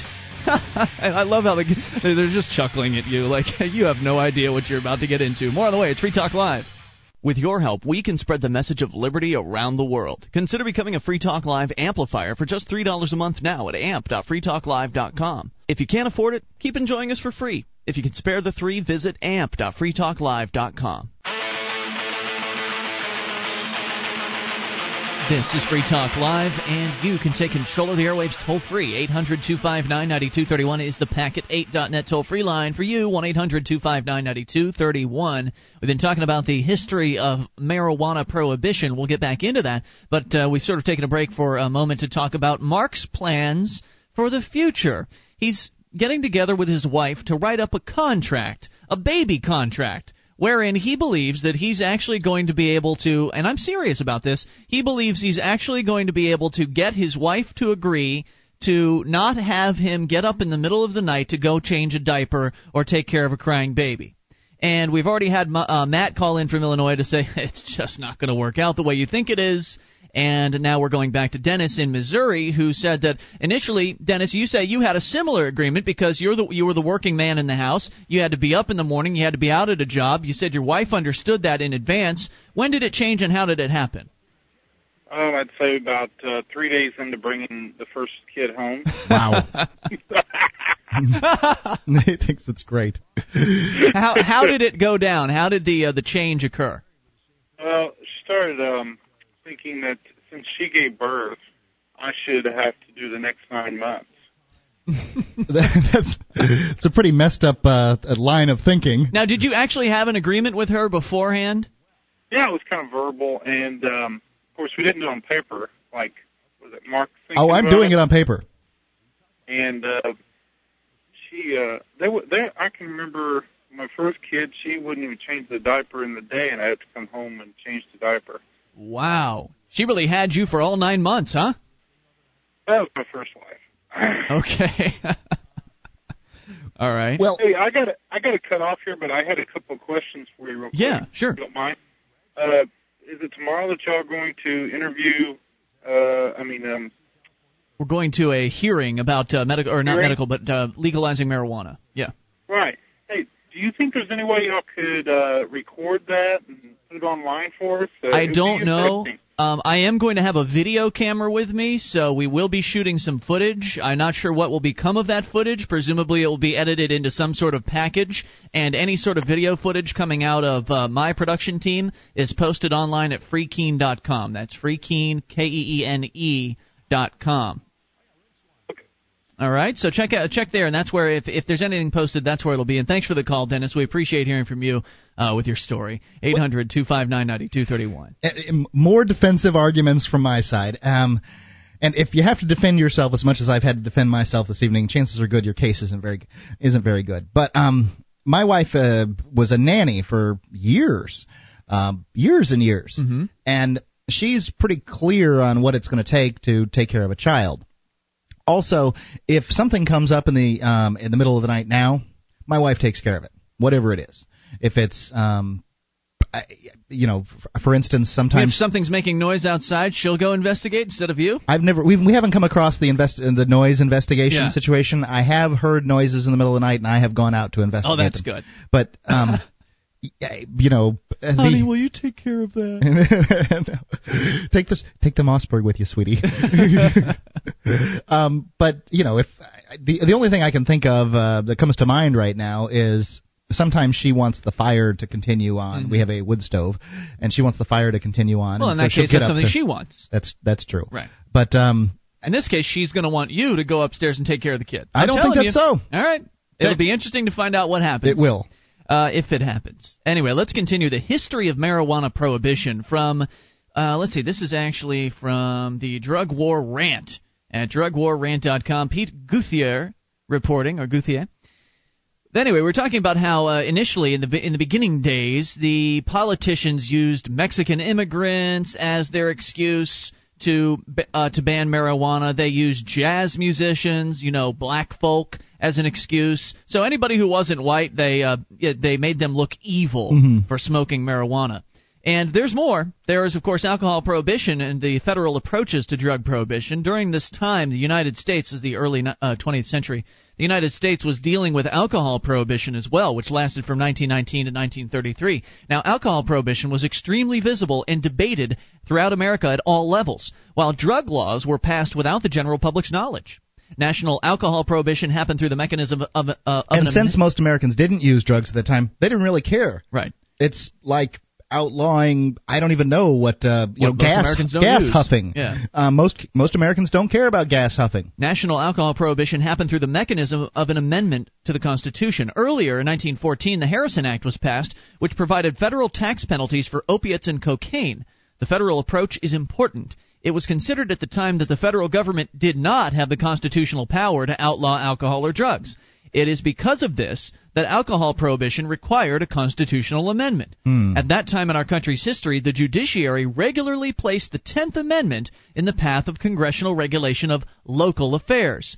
But remember, the 10th Amendment says essentially that all powers not delegated by this Constitution are delegated to the feds by the Constitution are given to the states and the people, respectively. Right, that's correct. And so that was actually utilized back then. Back then, they knew the 10th Amendment existed. Nowadays, it's meaningless. Anyway, since drugs could not be outlawed at the federal level, the decision was made to use federal taxes as a way around the restriction. In the Harrison Act, legal uses of opiates and cocaine were heavily taxed, and those who didn't follow the law found themselves in trouble with the Treasury Department. In 1930, a new division in the Treasury Department was established, the Federal Bureau of Narcotics. And Harry J. Anslinger was named its director. This, if anything, marked the beginning of the all-out war on marijuana. Anslinger was an extremely ambitious man, and he recognized that the Bureau of Narcotics was an amazing career opportunity, a new government agency with the opportunity to define both the problem and the solution. He immediately realized that opiates and cocaine... He defined the problem, all right. Opiates and cocaine, he realized, wouldn't be enough to help build his agency. So he latched on to marijuana and started to work on making it illegal at the federal level. Anslinger immediately drew upon the themes of racism and violence to draw national attention to the problem he wanted to create. Some of his quotes regarding marijuana are as follows. Quote, "There are 100,000 total marijuana smokers in the United States, and most are Negroes, Hispanics, Filipinos, and entertainers. Their satanic music, jazz, and swing result from marijuana use. This marijuana causes white women to seek sexual relations with Negroes, entertainers, and many others." The primary reason to outlaw marijuana... Speaking of which, before you go any farther with this, I believe that actors generally weren't allowed in most churches at the time. That's why they had like the Actors Church in New York City. That. Yeah. So entertainers were really looked down upon. They've come a long way, huh? And, to some large extent, entertainers were Jewish. So... The primary reason, code word to says Anslinger, to outlaw marijuana is its effect on the degenerate races. Marijuana is an addictive drug which produces in its users insanity, criminality, and death. Of course, all of these are right. It's ridiculous, despicable lies. Well, the thing is that people know about marijuana now. I don't think you could find anybody that would agree that marijuana results in insanity, death, and what was the other criminality. Criminality. I don't know. There are still some ignorant people in America. He goes on, some of his quotes. "Reefer makes darkies think they're as good as white men. Oh, God. Marijuana leads to pacifism and communist brainwashing. You smoke a joint, and you're likely to kill your brother. Marijuana is the most violence-causing drug in the history of mankind." God. This man was a real lowlife, real scumbag. But it wasn't just him that was behind the war on pot. He could have very well believed some of this stuff. It sounds like fabricated nonsense, but he could very well have believed this unsubstantiated Somebody had claims. to tell him. If he didn't make it up on his own, somebody made it up. Harry Anslinger got some additional help from William Randolph Hearst, who owned a huge chain of newspapers. Hearst had lots of reasons to help. First, he hated Mexicans. Second, he had invested heavily in the timber industry to support his newspaper chain and didn't want to see the development of hemp paper in competition because hemp is cheaper to grow, grows faster, better for paper, from what I'm told.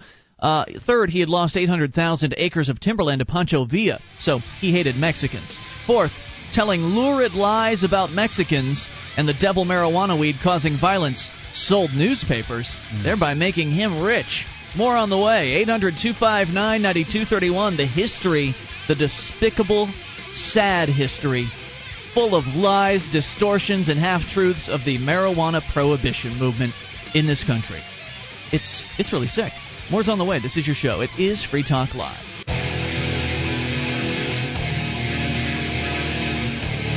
This is Free Talk Live, and you can bring up whatever's on your mind. The toll-free number is 800-259-9231. That is the Packet8.net toll-free line for you, and it's Ian here with you. And Mark. 1-800-259-9231. You can join us on our website at freetalklive.com. All the features, we give them away. Though we do ask that you voluntarily support the show by buying some stuff. Free Talk Live stuff at store.freetalklive.com. We've got Free Talk Live t-shirts, Free Talk Live branded hats. We've got the Free Marketeer flag. We've got bumper stickers, which you can learn how you can get one for free if you go to store.freetalklive.com. Lots of great cool stuff, and it's all there for you for the purchasing, and it's very high quality. This is not cheap crap. Store.freetalklive.com. Also, don't forget to do all the rest of your shopping at Amazon.freetalklive.com. Virtually anything you might need in life you can find at Amazon.freetalklive.com. 35 categories of products shipped directly to your door. No need to get out of the house. No need to go and stand in lines and battle the crowds. Do it all online. Amazon.freetalklive.com, because when you buy there, Free Talk Live gets a percentage. We're talking about the war on marijuana and how it began. And the people behind this particular effort, two in particular, Harry Anslinger, who was the head of the Federal Bureau of Narcotics, essentially the first drug cop in America. Mm-hmm. Also, William Randolph Hearst, a major newspaper executive, owner of a huge chain of newspapers, and he had a lot of reasons to help out with this ban on marijuana because he didn't like Mexicans, and he also didn't like the hemp plant, period, because he'd invested in paper. He'd invested in trees, actually, for paper. And so there's different forces at work here, but they all came together to create a whole bunch of lies about marijuana, which would inevitably be believed by the gullible politicians who either, well, they wanted to believe them because they are also racist jerks. Well, don't forget that there's lobbies. Lobbyists were behind this, too. Right, lobbyists for Hearst, you mean? Sure. Right.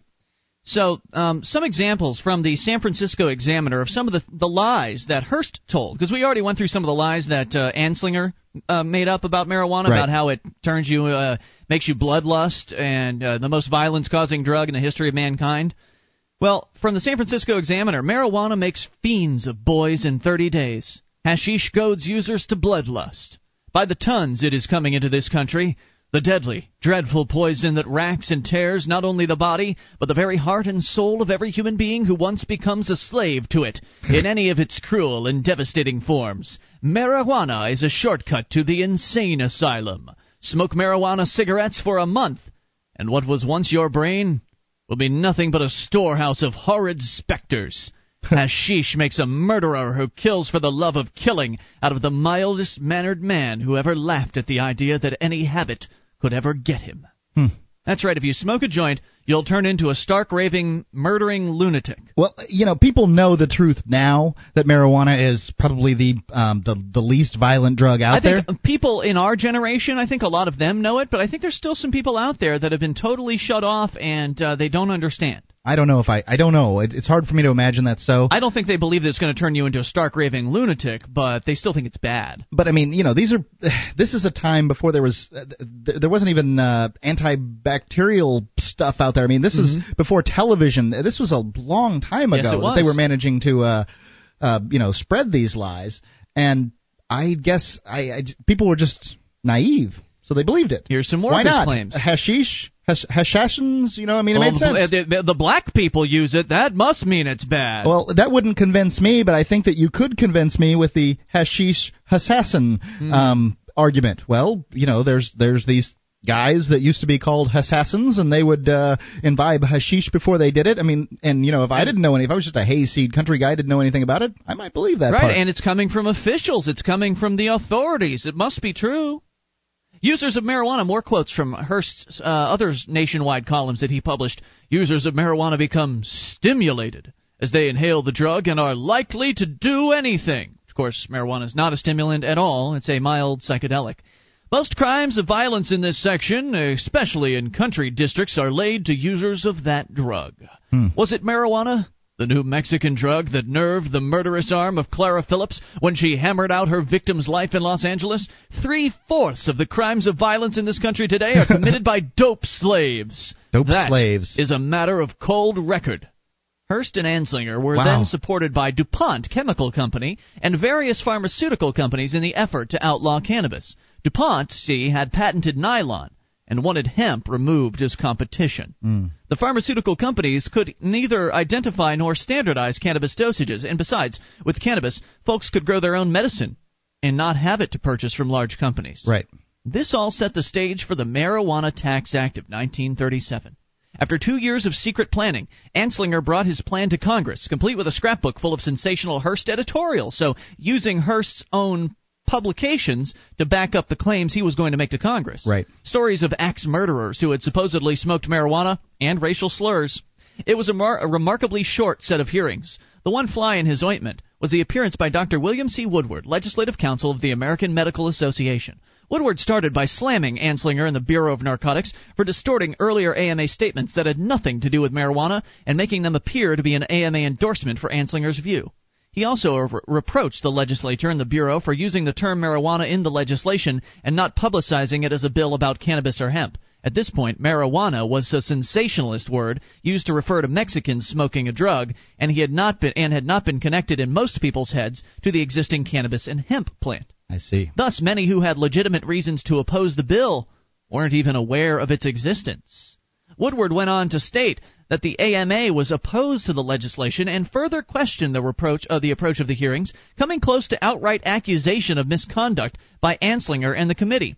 Committee chairman's members then proceeded to attack Dr. Woodward, questioning his motives in opposing the legislation. Even the chairman joined in. And after some further bantering, the chairman, I'm skipping some of these quotes here because they're extensive. The chairman, I would like to read a quotation from a recent editorial in the Washington Times. The marijuana cigarette is one of the most insidious of all forms of dope, largely because of the failure of the public to understand its fatal qualities. The nation is almost defenseless against it, having no federal laws to cope with it and virtually no organized campaign for combating it. The result is tragic. School children are the prey. What's tragic is the organized campaign for combating it. Yeah. I mean, that's what's really caused all the tragedy. School children are the prey of peddlers who infest school neighborhoods. High school boys and girls buy the destructive weed without knowledge of its capacity of harm, and conscienceless dealers sell it with impunity. This is a national problem, and it must have national attention. The fatal marijuana cigarette must be recognized as a deadly drug, and American children must be protected against it. And that's a pretty severe indictment. They say it's a national question and that it requires effective legislation. Of course, in a general way, you have responded to all of these statements, but that indicates very clearly that it is an evil of such magnitude that is recognized by the press of the country as such. That was the chairman speaking there. And that was basically it. According to the article, yellow journalism won over medical science. The committee passed the legislation on, and on the floor of the House, the entire discussion was as follows. Member from upstate New York, Mr. Speaker, what is this bill about? Speaker Rayburn, I don't know. It has something to do with a thing called marijuana. I think it's a narcotic of some kind. Mr. Speaker, does the American Medical Association support this bill? Member on the committee jumps up and says, the committee that forwarded the bill on, right, jumps up and says, their Dr. Wentworth, which wasn't the doctor's name at all, their Dr. Wentworth came down here. They support this bill 100%. Wow. And on the basis of that lie, on August 2nd, my birthday, 1937, marijuana became illegal at the federal level. Man, that's the discussion on the floor. Yep. It just goes to show. They weren't even reading the bills back then, Mark. No, they're not going to read the bills. They don't have to. Why would they do something they don't have to do? The entire coverage in the New York Times was as follows, quote, President Roosevelt today signed a bill to curb traffic in the narcotic marijuana through heavy taxes on transactions. That was it. No fanfare. Nobody even really knew what had happened. But then the drug war continued and expanded, and we will spend a little bit more time on this. 800-259-9231, because it's fascinating, the history of marijuana prohibition. But let's go to the phones and talk to Greg in Ohio. You're on Free Talk Live with Ian and Mark. Hey, how you guys doing today? Good, Greg. What's on your mind? Not much. I was going to see, I called you guys a while back to see if you guys got my YouTube files on Congressman Tim Ryan. Yeah, are you his pimp? Check it out. Are you Tim Ryan's pimp? No. Like, that's all you call about, Greg. You send the email. It's important to him. We got the email, and I'll get to it when I get a chance. If you sent it, it's waiting there in my email box. Yeah, I was going to see if you guys checked it out and see there's actually a congressman out there fighting for like. I actually haven't had a chance to check it out yet, and I'm actually going to put it off every time you call and ask about it, Greg, at this point. That sucks. But I will get to it eventually, but if you keep beating me over the head about it, I want to watch it less and less. And I'll tell you this, that somebody else emailed about this guy and posted a link to some of the legislation that he supports, and he's got all kinds of big government legislation that he's behind. So I question your assertion that this guy is pro-freedom at all. I always thought he was. He seems like a good guy. I've met him a couple times. And well, yeah, when you meet politicians in person, they're really good at coming off like they're nice, good guys. It's when they get the reins of power that things begin to change. I promise you, we'll get to it, Greg. Thanks for the call. A lot, buddy. 800-259-9231. You keep pushing me, I'll just keep putting it off. You and I saw that senator from Delaware. What was his name? Joe Biden? Yeah.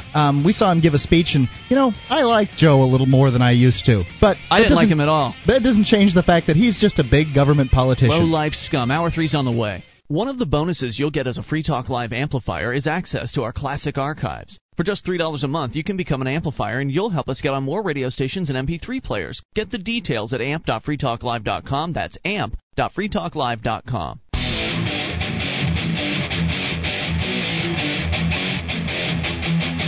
This is Free Talk Live. It's your show. You take control of the airwaves via the toll-free number at 800-259-9231, the Packet8.net toll-free line, 1-800-259-9231. Ian here with you. And Mark. And join us on our website at freetalklive.com. On our site, you'll find all kinds of features, and they're all completely free. Unlike those other radio talk show hosts, they want to charge you for accessing their sites. We give it away. freetalklive.com. Talking about non-violent so-called crimes or consensual crimes like smoking marijuana. In fact, last hour we spent quite a bit of time going through the history of marijuana prohibition, the sordid, sick history involving politicians, ignorance. Henry Anslinger, this guy who's in charge of the essentially the first drug cop in the United States, William Randolph Hearst, newspaper magnate. And it's just a despicable history full of lies, propaganda, half-truths, and just racism and anti-competitive business practices as well. Then there's a little bit more to the story. But coming up, Mark, I know you've got a story about somebody who's been charged with this whole online gambling situation. So continuing with the consensual crimes theme, we'll get to that here in moments. But let's continue with Henry Anslinger as a precursor to the drug czar. This story, by the way, coming to you from Salon.com, also the Drug War Rant, drugwarrant.com. Henry Anslinger, was essentially the nation's first drug czar. Even though the term didn't exist, or the United States' first drug czar, and even though the term didn't exist until William Bennett's position as director of the White House Office of National Drug Policy, Anslinger acted in a similar fashion. They couldn't very well use a term like drug czar back in the early 1900s when there still was a czar. I don't know if the time frame's exactly right, but in Russia there had been in everyone's recent memory. Oh, by the way, William Bennett, we actually got to see that guy speak last year. We did. We were at a talk radio convention. Oh, he is just a scummy dude, isn't he? Well, he was boring, and he got on stage. And this is a radio convention, a talk radio convention where talk show hosts and program providers and the people behind the scenes in the business get together all in the same place and they talk about the business. Well, they had this guy opening the breakfast brunch because the company Salem that carries him as their morning show. Right. They sponsored this sponsored heavily in this event, so therefore they got to add the speakers. They got to in the pimp morning. out their newest show, which is Bill Bennett. So what he did is he essentially talked about politics the whole time. Yeah, that's all he did. He got up on stage at an event where everyone wants to talk about the business, and I was offended, and talked about his political views. Then again, I'm easily offended. So I was bored and offended by this guy, and it's disgusting that a talentless hack like him can be on 160-something radio stations in this country. Well, he has name recognition. That's all it takes. It doesn't take much, apparently, in radio. Well, just be a former drug czar, and you can have your own radio show. We're going to work our way up, and we're going to have 160 stations. We will. In fact, there are some amazing parallels between Henry Anslinger and the current drug czar, John Walters. Both had a kind of carte blanche to go around demonizing drugs and drug users. Both had resources and a large public podium for the voice to be heard and promote their personal agenda. Both lied constantly, often when it was unnecessary. Both were racists. Both had the ear of lawmakers, and both realized that they could persuade legislators and others based on lies, particularly if they could co-opt the media into squelching or downplaying any opposition views. Anslinger even had the ability to circumvent the First Amendment. He actually banned the Canadian movie Drug Addict, a 1946 documentary that realistically depicted the drug addicts and law enforcement efforts. He even tried to get Canada to ban the movie in their own country, or failing that, to prevent U.S. citizens from even seeing the movie in Canada. Are you kidding? Nope. And Canada refused, thankfully. Today, drug czar John Walters is trying to bully Canada into keeping its harsh marijuana laws. Anslinger had 37 years to solidify the propaganda and stifle opposition. The lies continued the entire time, although the stories would adjust. The 21-year-old Florida boy who killed his family of 5 got younger each time he told the story. In 1961, Anslinger looked back at his efforts and said, quote, "Much of the most irrational juvenile violence, and that has written a new chapter of shame and tragedy, is traceable directly to this hemp intoxication. A gang of boys tear the clothes from 2 schoolgirls and rape the screaming girls, one boy after the other. A 16-year-old kills his entire family of 5 in Florida. A man in Minnesota puts a bullet through the head of a stranger on the road. In Colorado, a husband tries to shoot his wife, kills her grandmother instead, then kills himself.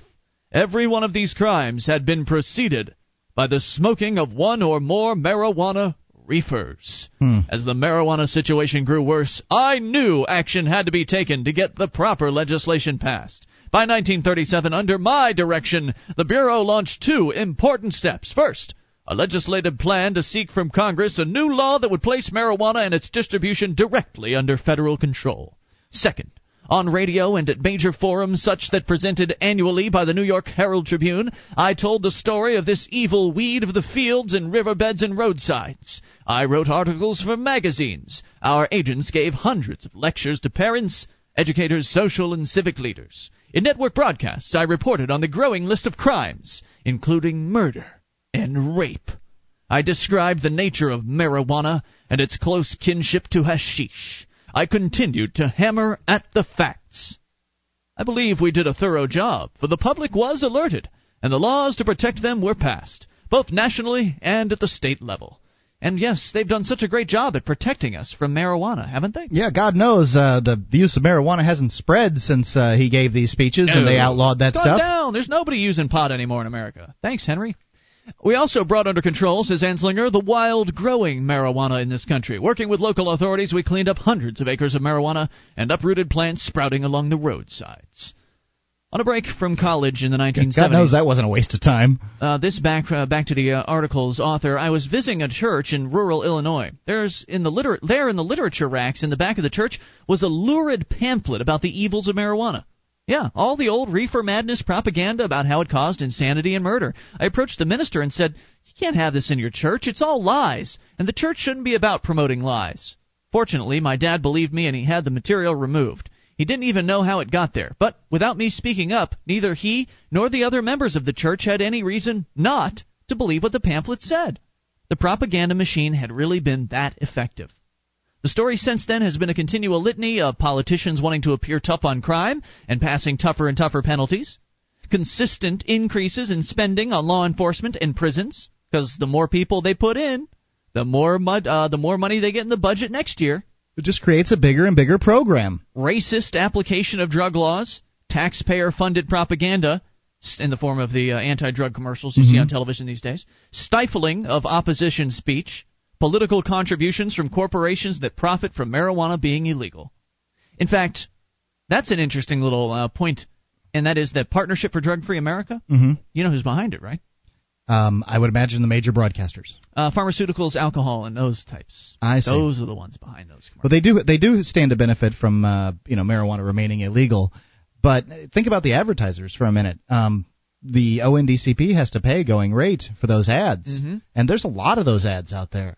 I don't know about you, but I'd love to be able to name my rate, and I know you wouldn't allow any ONDCP ads on our air. And I would agree with you on principle. Yeah. But I sure would like to charge them $300 a spot. Yeah. Well, we could do it, but then we just surround it with competing spots. Maybe we'd run an ONDCP. See, even you could be bought for $300. For $300 a spot? Yeah. Could we make fun of it on the way back in? Yeah, I think so, yeah. That's what we'd have to do. All right, so there you go. The sordid history of marijuana prohibition right here in the United States. And as you might imagine, the history of other drugs, LSD, ecstasy, other drugs have also been affected by similar lies and demonization and just distortions on the part of the politicians who are pushing this agenda and whoever the interest groups are that are pushing for these drugs to be outlawed. And after the war on marijuana was created, the interest groups are primarily the government itself because they want to expand their power. The DEA, which is the new version of the Bureau of Narcotics from back in the day, the DEA wants to expand its sphere of influence over as many drugs as it possibly can. That's why they're pushing for salvia to be made illegal. That's why they would like to see other new designer drugs being added to the list. That's not because they want to keep kids safe. It's because they want to hire new bureaucrats, expand the program, have more asset forfeiture where they can take your house and your car and all those sorts of things. Oh, I think they convince themselves that they're doing the right thing in the process. I mean, possibly. Humans are able to do that. Well, they're doing the wrong thing. They're hurting people, and they're destroying the economy and enriching criminals, and it needs to end. Anyway, we're going to testify in favor of decriminalizing marijuana tomorrow morning. We'll bring you that story and more. Also on the way, gambling. It's Free Talk Live. This is Free Talk Live. You can bring up whatever you want. Toll free, 800-259-9231. It is Ian here with you. And Mark. That's 1-800-259-9231. You can join us on our website at freetalklive.com. All the features there, we give them away. And that does include the archives. An entire year's worth of the show right there on the front page of the website for your downloading convenience. freetalklive.com. And what's your liberty issue? Is it privacy? Well, register now for the February of 2007 New Hampshire Liberty Forum. Speakers to include anti-Real ID activist Jim Harper from the Cato Institute. Also in attendance will be New Hampshire residents and legislators active in the fight against the National Real ID. freestateproject.org/Liberty Forum for more information to get registered. That's freestateproject.org/Liberty Forum. So we've been talking about things that are consensual crimes, like smoking pot. And now we're going to move into gambling, because there's been a crackdown recently within the last year. We brought you two stories, I think, in 2006 about various different gambling online casino executives who were arrested when they entered the United States. Arrested on charges of, I don't know, operating an online casino or something like that. And then towards the end of 2006, they also passed a law at the federal level. After Washington State had passed its own law, they passed a federal level law outlawing Americans from playing online poker or any sort of online gambling. And they asked the banks and the financial institutions of the United States to be the enforcers of the law. In that, if, for instance, Mark, you wanted to go and play some online poker.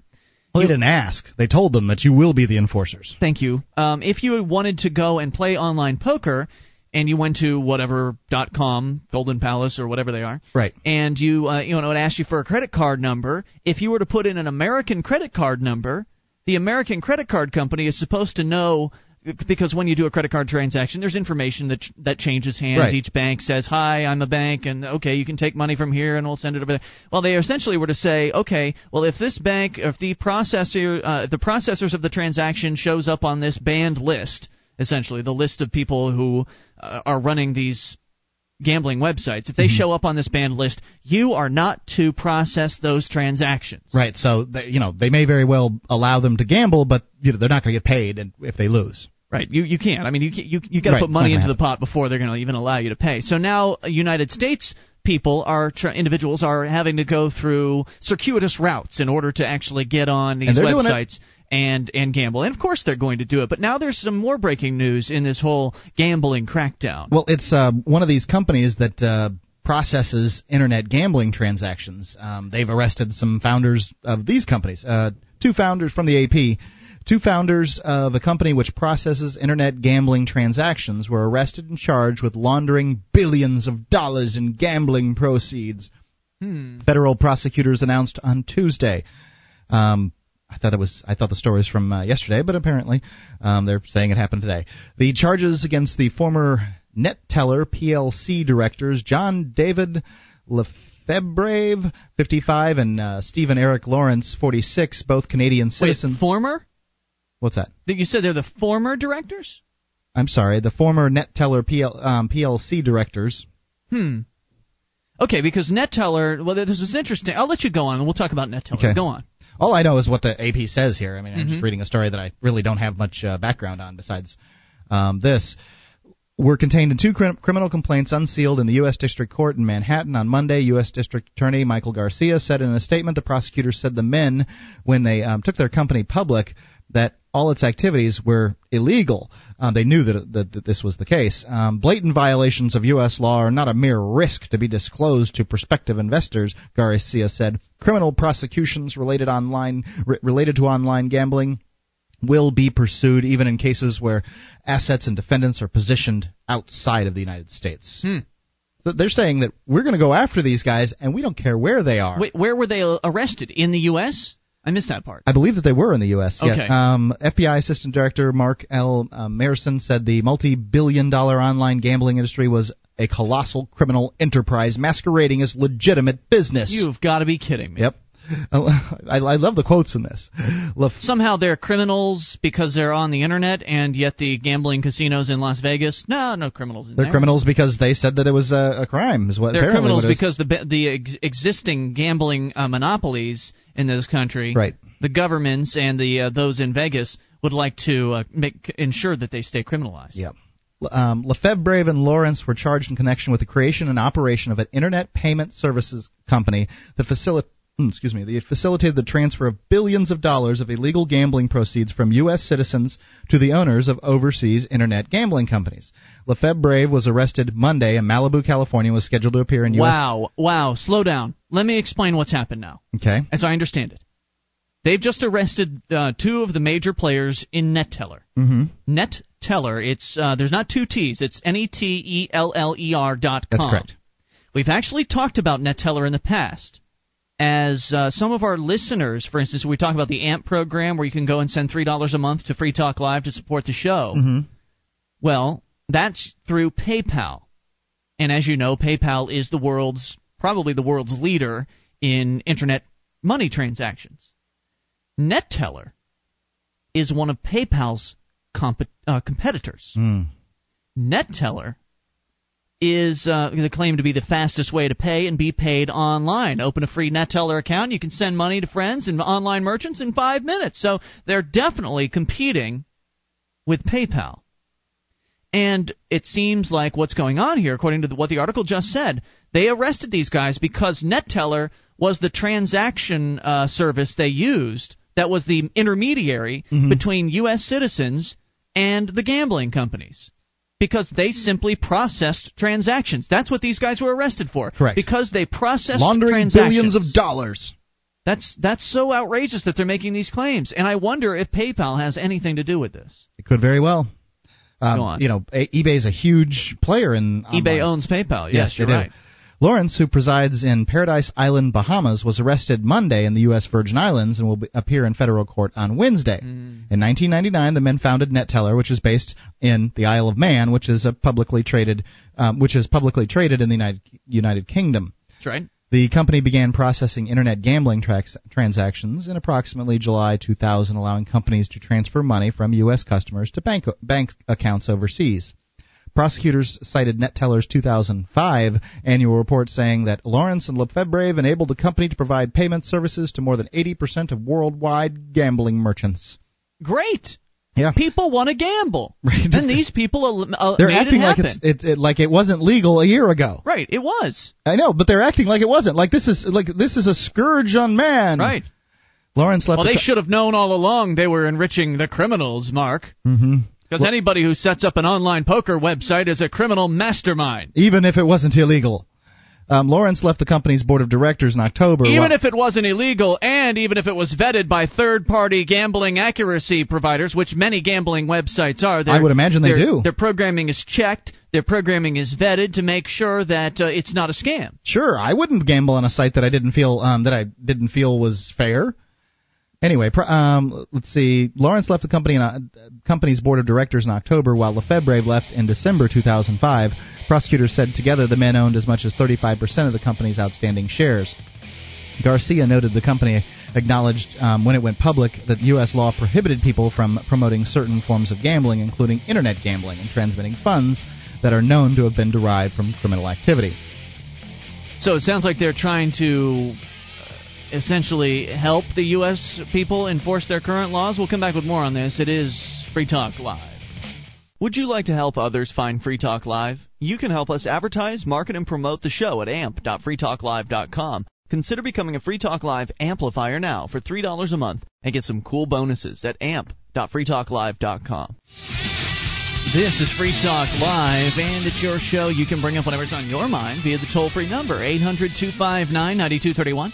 That's 1-800-259-9231. Ian here with you. And Mark. You can join us on our website at freetalklive.com. We give away all the features there, including the Shrine of Female Listeners, with the dozens and dozens of ladies who've taken the time to send us their validated photo to prove that they listen to the show. See what I mean by heading over to shrine.freetalklive.com. That's shrine.freetalklive.com. What do Adam Smith, Karl Marx, and John Maynard Keyes have in common? Whether the subject of laissez-faire books, January Lysander Spooner Award winner, and it's a new book by Mark Skousen. He turns his eye on the three most prominent figures in economics. Check out The Big Three in Economics and other books and videos on liberty at lfb.com. Laissez-faire books, lfb.com. Our number is 800-259-9231. We're talking about a story of international importance. It involves two former executives from NetTeller. NetTeller is a competitor to PayPal. Now, I don't have a problem per se with PayPal. I use their services all the time. They're our primary provider of AMP funds. The AMP program wouldn't happen if it weren't for PayPal. I would like to see more competitors. I would like to see more people offering the same services that PayPal does, so PayPal lowers their rates and becomes more of a friendly company. Initially, actually, PayPal was founded by a libertarian. The guy who created PayPal was a self-avowed libertarian. He, of course, ended up selling his company after the federal government cracked down on him and attempted to impose regulations on him. He threw up his hands and essentially sold the company to eBay. So it's not run the same way it originally was. But nonetheless, there are a lot of people that are angry with PayPal and how they do business, and there's certainly some questionable things that they do. Thankfully, I haven't encountered any of them yet, but a number of people have, and so other competitors have started springing up. Google has gotten into the game. They're now doing Google Checkout, is what it's called. But Google Checkout, at this point, is only for certain approved merchants, and you can't use it for recurring payments like we do with our AMP program.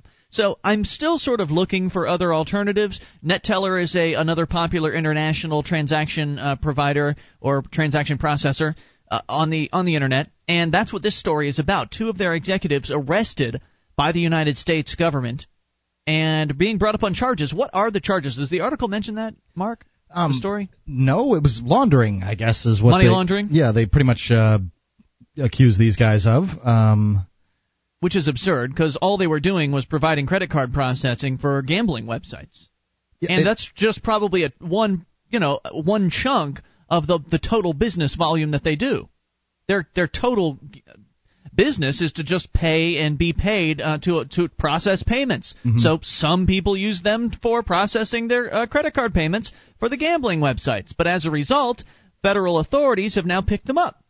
Yeah, these are former board members of NetTeller. Lefebvre and Lawrence have also conceded in the company's offering documents that they were risking prosecution by the U.S. government, he said. Prosecutors said NetTeller in 2005 alone processed more than $7.3 billion in financial transactions, 95% of which was derived from money transfers involving Internet gambling.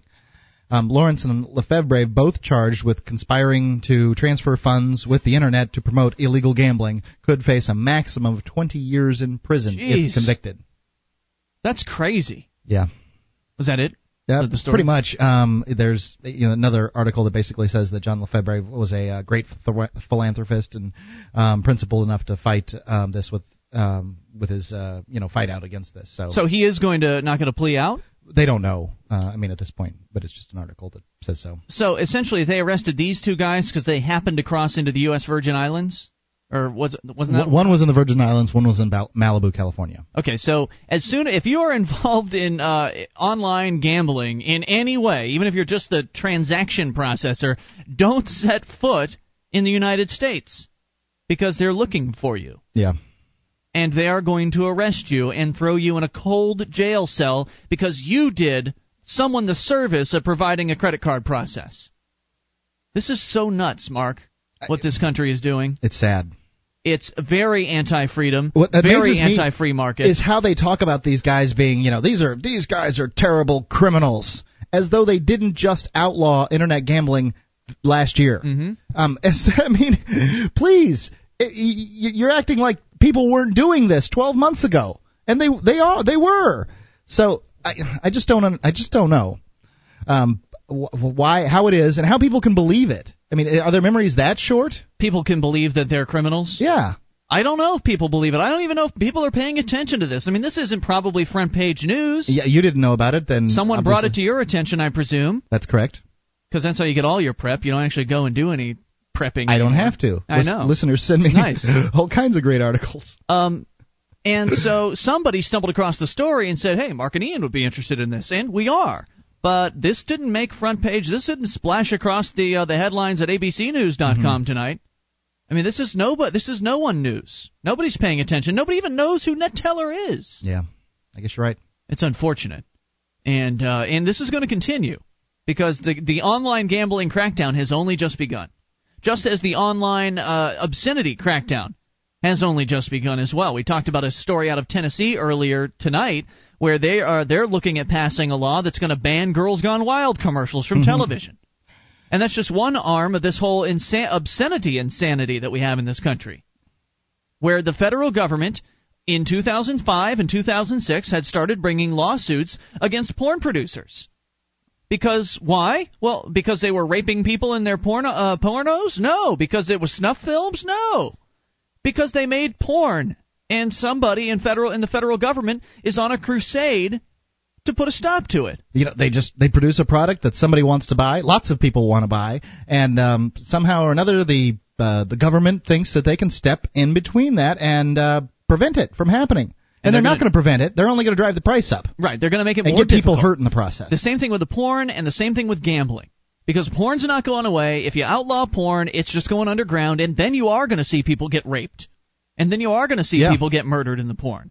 You are. Because there's not going to be any traceable way to find the producers at that point. You're going to see porn become more violent, more degrading.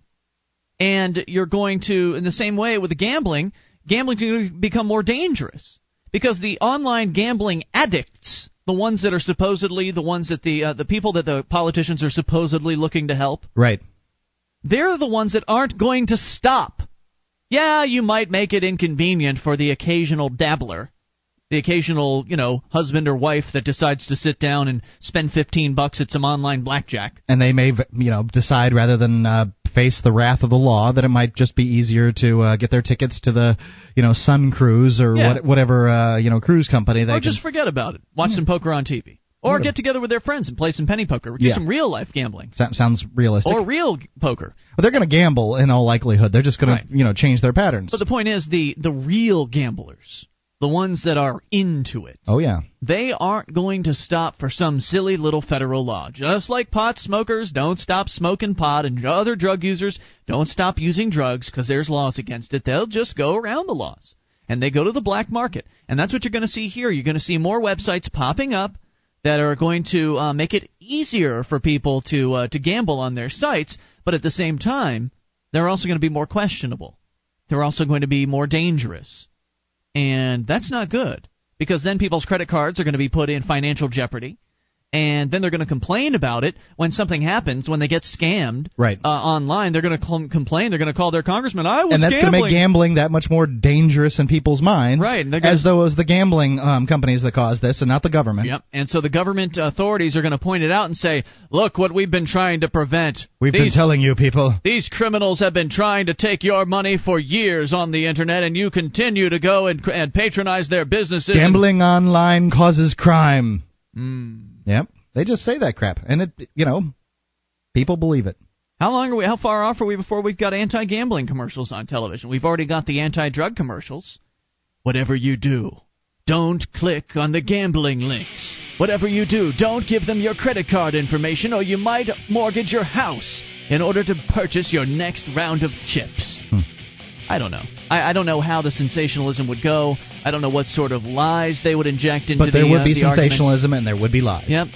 800-259-9231, and there's definitely less freedom now than there was last year, and you can expect more of the same to continue. More on the way. This is your show, Zero Tolerance. Coming up, it's Free Talk Live.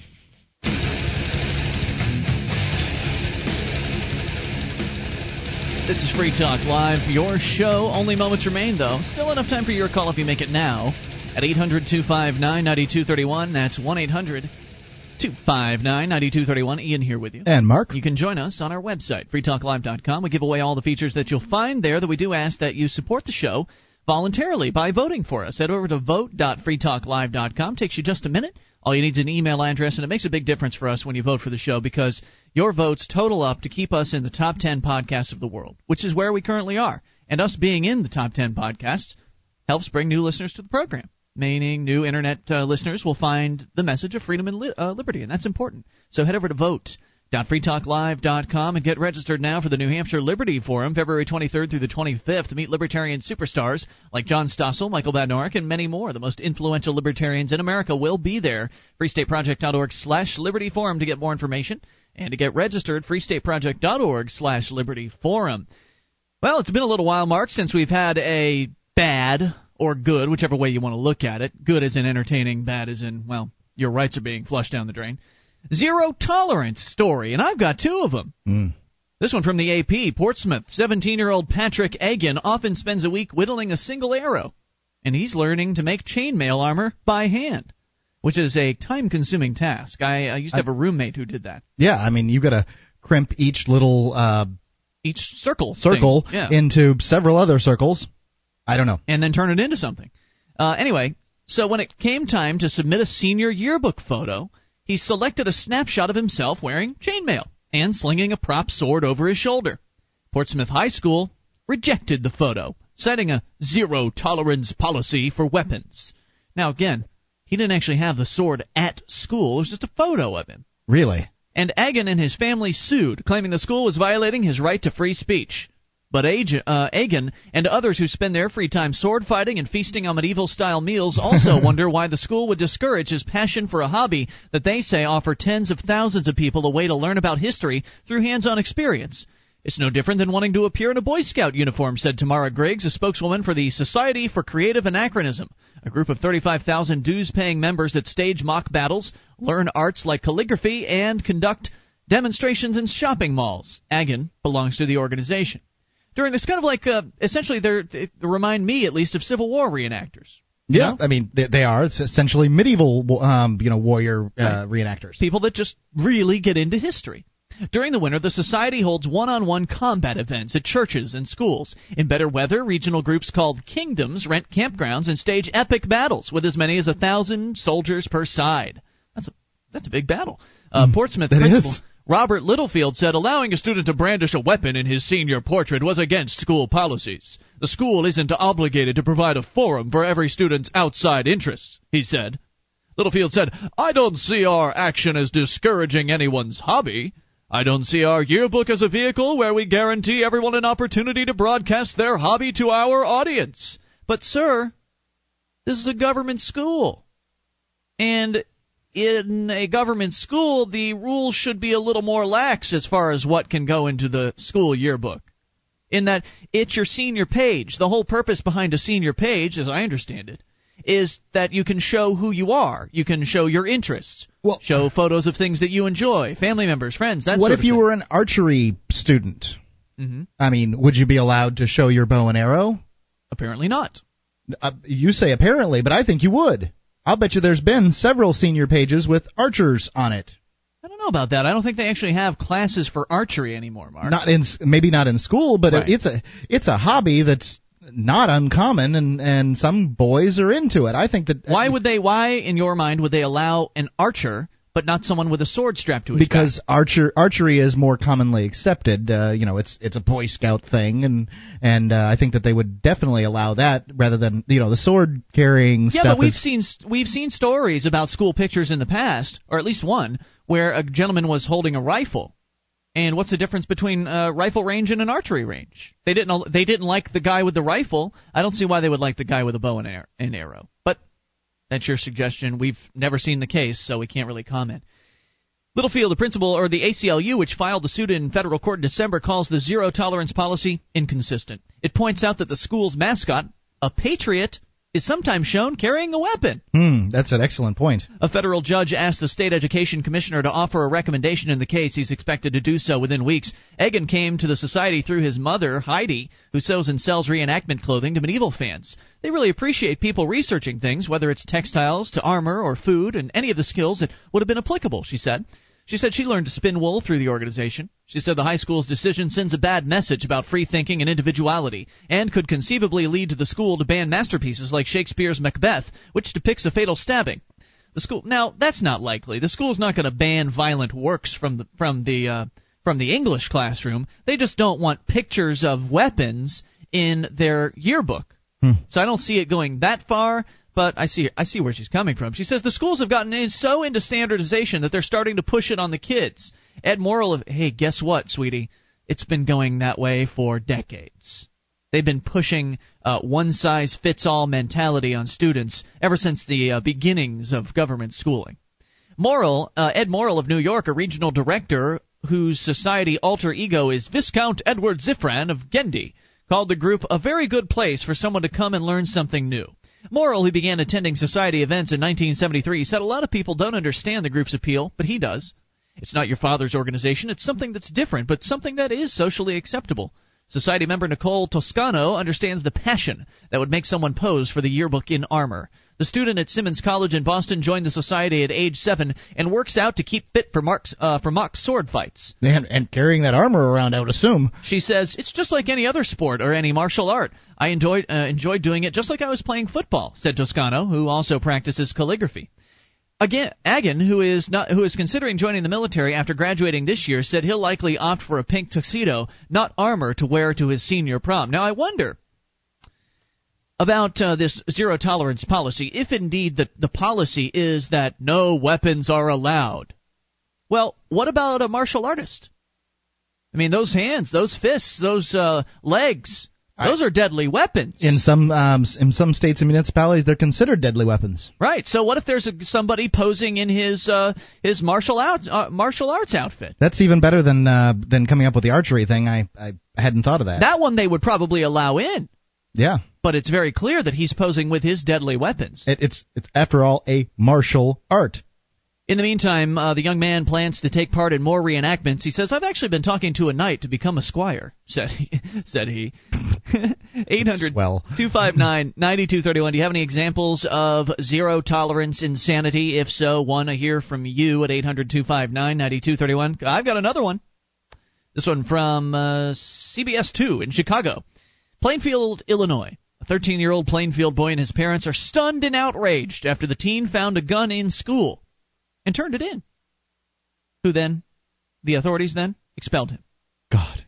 CBS 2's Dana Kozlov reports Ryan Morgan's parents and supporters attended the school board meeting Wednesday night to try to fight the expulsion. They believe the punishment and the subsequent alternative school option are not the proper responses to a mistake made by a teenage boy. Apparently the mistake was to turn in the gun. Yeah. He'd have been fine if he just put it in his backpack and went about his day. Yeah, carried it around with him. Ryan Morgan, who's 13, says he pocketed a pellet gun that he and a friend found in their school's bathroom to keep people safe. It was a pellet gun. Morgan's mother says a short time later, Morgan gave the gun to Troy Middle School's assistant principal. I told you that maybe that wasn't the best decision to remove that gun, but it did lead you to finding the culprit. He was arrested, and to put my son in alternative school, he has no behavior problems, his mother said. The Morgans say there was no reasoning with the principal or the school superintendent. He said, the board can give your son a full 2-year expulsion. I'm asking you not to go before them, Audrey Morgan said. They went anyway, saying they had nothing to lose, only to see the meeting minutes already recommend expulsion. Roy Morgan says he can't accept that, but accepts his son's decision. He said, I'm going to turn this in, and you know what? I commend my son for making that decision. It was the right decision, he said. School board officials issued a statement Wednesday night saying that due to confidentiality reasons, they can't discuss the specifics of this case, but that, quote, purposeful possession of weapons is a serious offense and deserves careful consideration by the administration and the school board, unquote. So he just found it and turned it in? Found a gun in the bathroom, turned it in. God, and they're going to... Expulsion. That's ridiculous. He's lucky he's not being charged with a crime at this point. He's lucky? The way the country is today? That's nuts. The way the government is today? Yeah, it is nuts. And this is how it works. So, kids, here's the lesson. You learn the lesson here tonight on Free Talk Live. If you find a weapon at school, best to just leave it where it is. Yeah, for God's sakes, don't tell anybody. Right. Don't tell anybody that you know where it is, because if you tell somebody, they'll think you're the one who put it there. Yeah, it's hard to imagine that anyone else, any other school board official would think that this was sane, but here it happened. It's just zero tolerance is insanity, and the people in charge of government schools have been infected with insanity. And you need to get your kids out. If they're in government schools, do what you can to get them out as soon as possible. It's been Ian here with you. And Mark. We'll be back tomorrow night online in the meantime. Join us at freetalklive.com. Do you feel like you should be free to live your life however you want, so long as your actions don't harm anyone else? There's good news. You are not alone. Do you like to build things? Have you ever cut wood with a tool? Are you tired of poor quality goods found in the Megalomart? If you answered yes to any of these questions, woodcraftplans.com has a fun project for you to make. We have hundreds of blueprints and patterns which can help all skill levels of craftspeople make wooden lawn furniture, bedroom furniture, yard decor like wishing wells and shadow figures, rocking horses, and a lot more. Visit woodcraftplans.com today. Get a plan and start building. That's woodcraftplans.com.